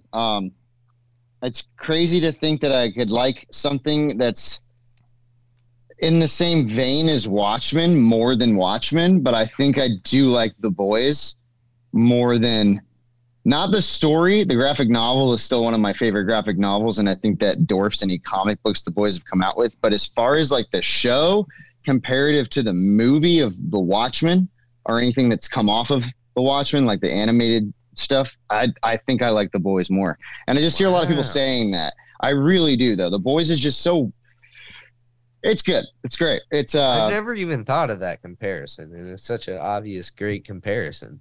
Yeah, I feel like it's... I don't know. Peacemaker gives me the same vibe of just like a dark, gritty take on superheroes existing in the world, and one that is I feel like the boys in Watchmen are the most believable, that if superheroes really existed, who's to say they wouldn't be corrupt? Yeah. Because they probably would be. Yeah, they probably would be. And no, Watchmen did not quite capture it. I feel like The Boys does. Like they The Boys present does. them like The Last of Shiela presents Hollywood. Like superheroes are the stars. Like there's what we see on television of the stars, but then there's like the behind the scenes of stars, and it's just like, not all of them, are good people. If you haven't seen it, I won't spoil it. I'll just say that even Chase almost spoiled this for me, by the way. But the airline scene, I think it's like episode 4, but there's a jet scene with a lot of passengers involving Homelander and Maeve, and that has to be 10 of the that's a long scene. It's probably like 7 minutes long of the most uncomfortable, most effed up television I've ever seen in my life. Like that part is horrible, but it's like so gripping and like scary and like real. I'm like, I love how they also debunk a lot of like superhero myths. Like when there's a part where someone asks Homelander, why can't you just go under a plane that's crashing and lift it up? And he's like, lift it up with what? He's like, I'm in the air. He's like, there's no ground underneath me. He's like, I'd blow through the hold. And then there's another scene with with the Arrow guy in season 2. I forget his name, Raven something, or no, Eagle Claw, whatever his name is. And he's like, yeah, I was trying to stop some mass shooters, but there's only so many arrows you can hold in your quiv, or your what's that called? Your quiver. Like, he's like, there's only so many arrows you can hold in your quiver, and let's be honest, what are arrows to machine guns? And it's just like it's so real. I also just love this stuff with like, even though it's animals dying, every time Deep tries to save an animal and it doesn't work, it's hilarious to me. Like the dolphin being projected through the windshield, or him trying to save the lobster. It's all great. I love the show. It's got good comedy, but it also is balanced with like heart. It also has heart. It has real life moments that are scary. And yeah, it makes this world. I don't know, this world that they've created. I love it. It's great. I hope Jeffrey Dean Morgan, by the way, was announced to be a cast member in season 4. Yeah, I'm excited about that. Love some Jeffrey Deans. Been watching that. Oh, and continuing on my Steven Spielberg crusade, I have started. I have not finished it. The Color Purple, and that is a hard watch. I don't know if you've ever seen it. Just the themes, obviously. Great performances by Danny Glover, Whoopi Goldberg.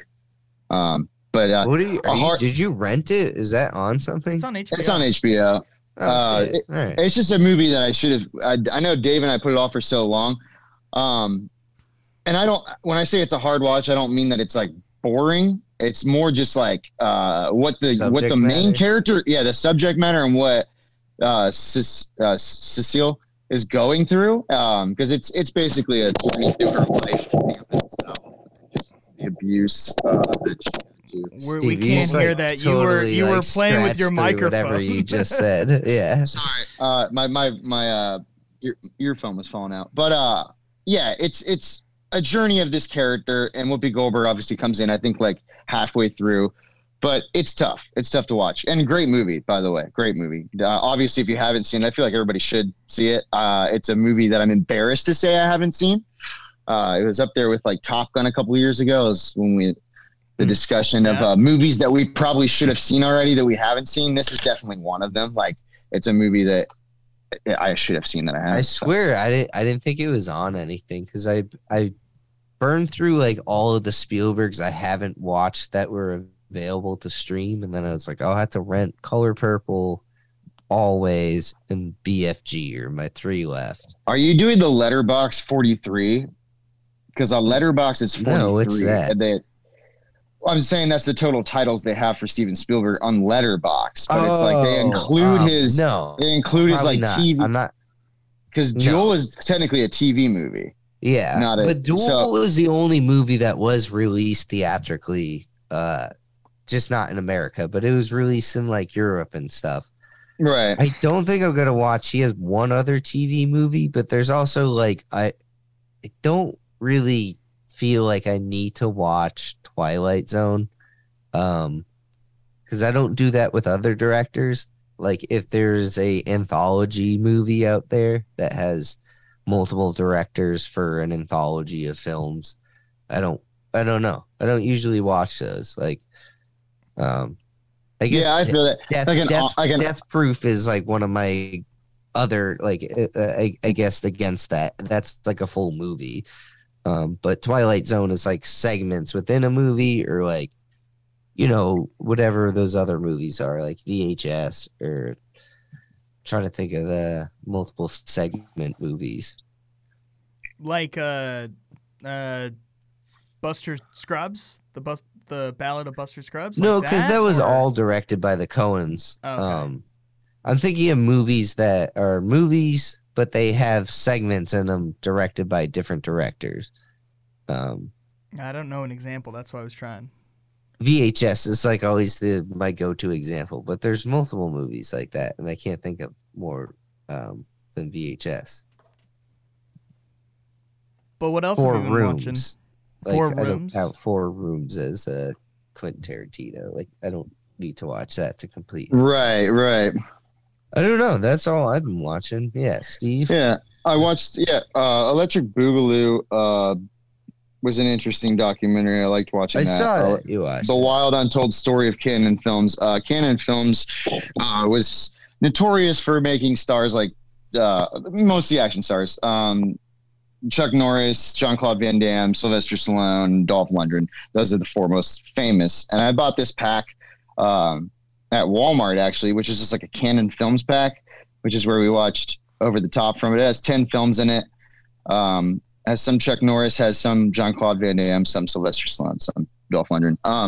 But one of the 10th film in the box set was Electric Boogaloo, which I've always heard about, and I guess I have a soft spot for like 80s schlocky action films because my dad would always watch them on TV growing up. So like kind of grew up on like Rambo and Predator and Commando and like Kickboxer and Bloodsport. Like I kind of grew up like enjoying those films as a kid. But yeah, the documentary was really cool because I didn't know the story of Canon Films. And that is a wild, I don't even know whether or not to call it a documentary. It's kind of like it is a documentary, but I only watched the first 10, 15 minutes, and then I went It's really good. It's a deep dive, definitely. And those guys were into some pretty shady stuff because they were adult filmmakers before they took over and created Canon Films. So it's worth a watch if you're interested in that type of thing. Sounds good. But yeah. Yeah. Did either of you guys watch House of Dragon by any chance? No. Did you? Pretty good. I think it's one of those like, God damn it! Like as much as I'm just like sick of just people not making new things, like, and then House of Dragon comes out, and I'm like, well, I do like being back in the Game of Thrones world. Like, it's like. It feels like when I didn't give a shit about Andrew Garfield's Spider-Man movies coming out, but then when I actually went and saw them, I'm like, it's nice to see Spider-Man again, flying around the city. I did hear that I heard that it did break HBO because too many people were trying to watch it. Not for me. I watched it like as it aired. Yeah, I heard that on there was HBO Max. Certain regions in the United States, HBO servers crashed. Yeah, it broke all sorts of records too, which is crazy. Because I'm like, how are more people more invested in this than they would have been like the finale or any of the other Game of Thrones that came before it? Like, I don't know. Maybe that's because, despite season 8's reputation, like they still continue to grow like a following. Yeah, so I'm guessing it's because it's the Targaryens, right? It's like the prequel to their story. Yeah, I mean, well, it's like it's a story of Targaryens. There's George R. R. Martin's a madman, and he has written too much thousands of years worth of history for like Targaryens and Baratheons and Starks and all of that. But yeah, I'm interested in it. My only like first thought immediately is that I thought like I find everyone more compelling and interesting and like relatable than the Targaryens. So like I don't know if these characters are going to be as likable. Not that anyone in Game of Thrones is incredibly likable, but obviously you like a lot of people. But yeah, I don't know. And then also I've enjoyed She-Hulk too. I watched the first 2 episodes of that, and also for years that I've been saying on this podcast that I've been dreading is Deadpool coming along and looking at the screen and breaking the fourth wall. And I'm like, well, fuck, like She-Hulk has literally done that now. And so I'm curious how this is going to unfold, because I'm like, I don't hate it. But also like her breaking the fourth wall is like commenting on the story that she's existing in. Whereas like Deadpool breaking the fourth wall is like commenting on like the character that he's actually the actors that are playing the characters. So it's like there's differences in like breaking the fourth wall. It's like absolutely. I'm trying to think of like a classic character that has always broken the fourth wall, and like Ferris Bueller is never turns to the fourth wall and he's like, hey, by the way, I'm Matthew Broderick, you know? Like, Not that Deadpool has ever been like, I'm Ryan Reynolds, but he'll like comment on like Josh Brolin being, you know, Thanos as well. And, And he does shoot Ryan Reynolds.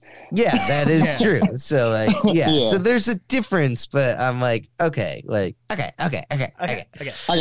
not as upset about it as I thought it'd be. But that's good news. I heard there was a big. I heard 2 things that I haven't seen the show yet, but I heard there's a big thing that happens at the end of episode 2. Something big happens, yeah, Dave. Yeah. And then I also heard that this could be used as a vehicle to introduce a lot of new characters through the courtroom, because it could be like, oh, we found this person was they newly developed powers and they were terrorizing, you know, a local grocery store, and it's like a mutant or something. And like, this could be how they introduce like. Okay, but I don't know. I think it's interesting. I like Hulk as a character, so I was excited to see him. I guess I can't talk about it much because you guys haven't seen it, but there's developments in episode 2 that now I'm like, is he still going to be in it? But all right, God, don't say that. Not in the MCU, in this television in the show. Got it. But yeah, I think it's interesting, and I also think it's like really daringly be like, yeah, we dare you fuckers to ignore the Incredible Hulk. Like, go back and watch the Incredible Hulk. It seriously is like, it feels like so referential to the Incredible Hulk. Yeah, the movie. Well, it's about time. The MCU tries to ignore the most. And I think that they've done multiverse shit. They should just fuck around with the formula and be like, Edward Norton was in the Incredible Hulk as Bruce Banner, and we just live in a very like slightly different timeline where that's the only difference is Mark Ruffalo in this timeline. So the multiverse of madness actually started in movie 2 of the MCU. That's it. Yep. And all we need to do is just have one movie explain that. Yeah. Or just a moment in a movie. Yeah. You know? There was an inside joke, I'm pretty sure, already referencing. I don't know. I think they say something like, you don't look like how I remembered you, or something like that. In episode. They'd have to explain the sudden change in War Machine as well. Yeah, well, maybe wait. Yeah, maybe Iron Man and the Incredible Hulk took place in a different dimension. Different dimension. Yeah.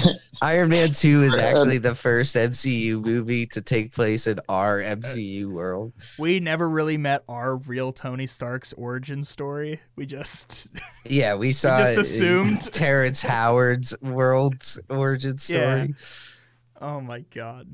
Oh. I like that thought. All right. Well, we have a podcast, but we also have a Instagram. You can check us out at Podcorn in a Movie. You can talk to us, leave messages, look at posters, all that fun stuff. Thank you for listening. We always love listening to all these people who listen. Yeah, thank you. We haven't thanked Brady's mom in a while. So what was her name? Is it Janet? Is it Janet? Hi, Janet. How you doing? Janet. Hopefully you're still listening. Brady, if you're listening, hi. I don't know what else to say. Do you guys have any closing remarks?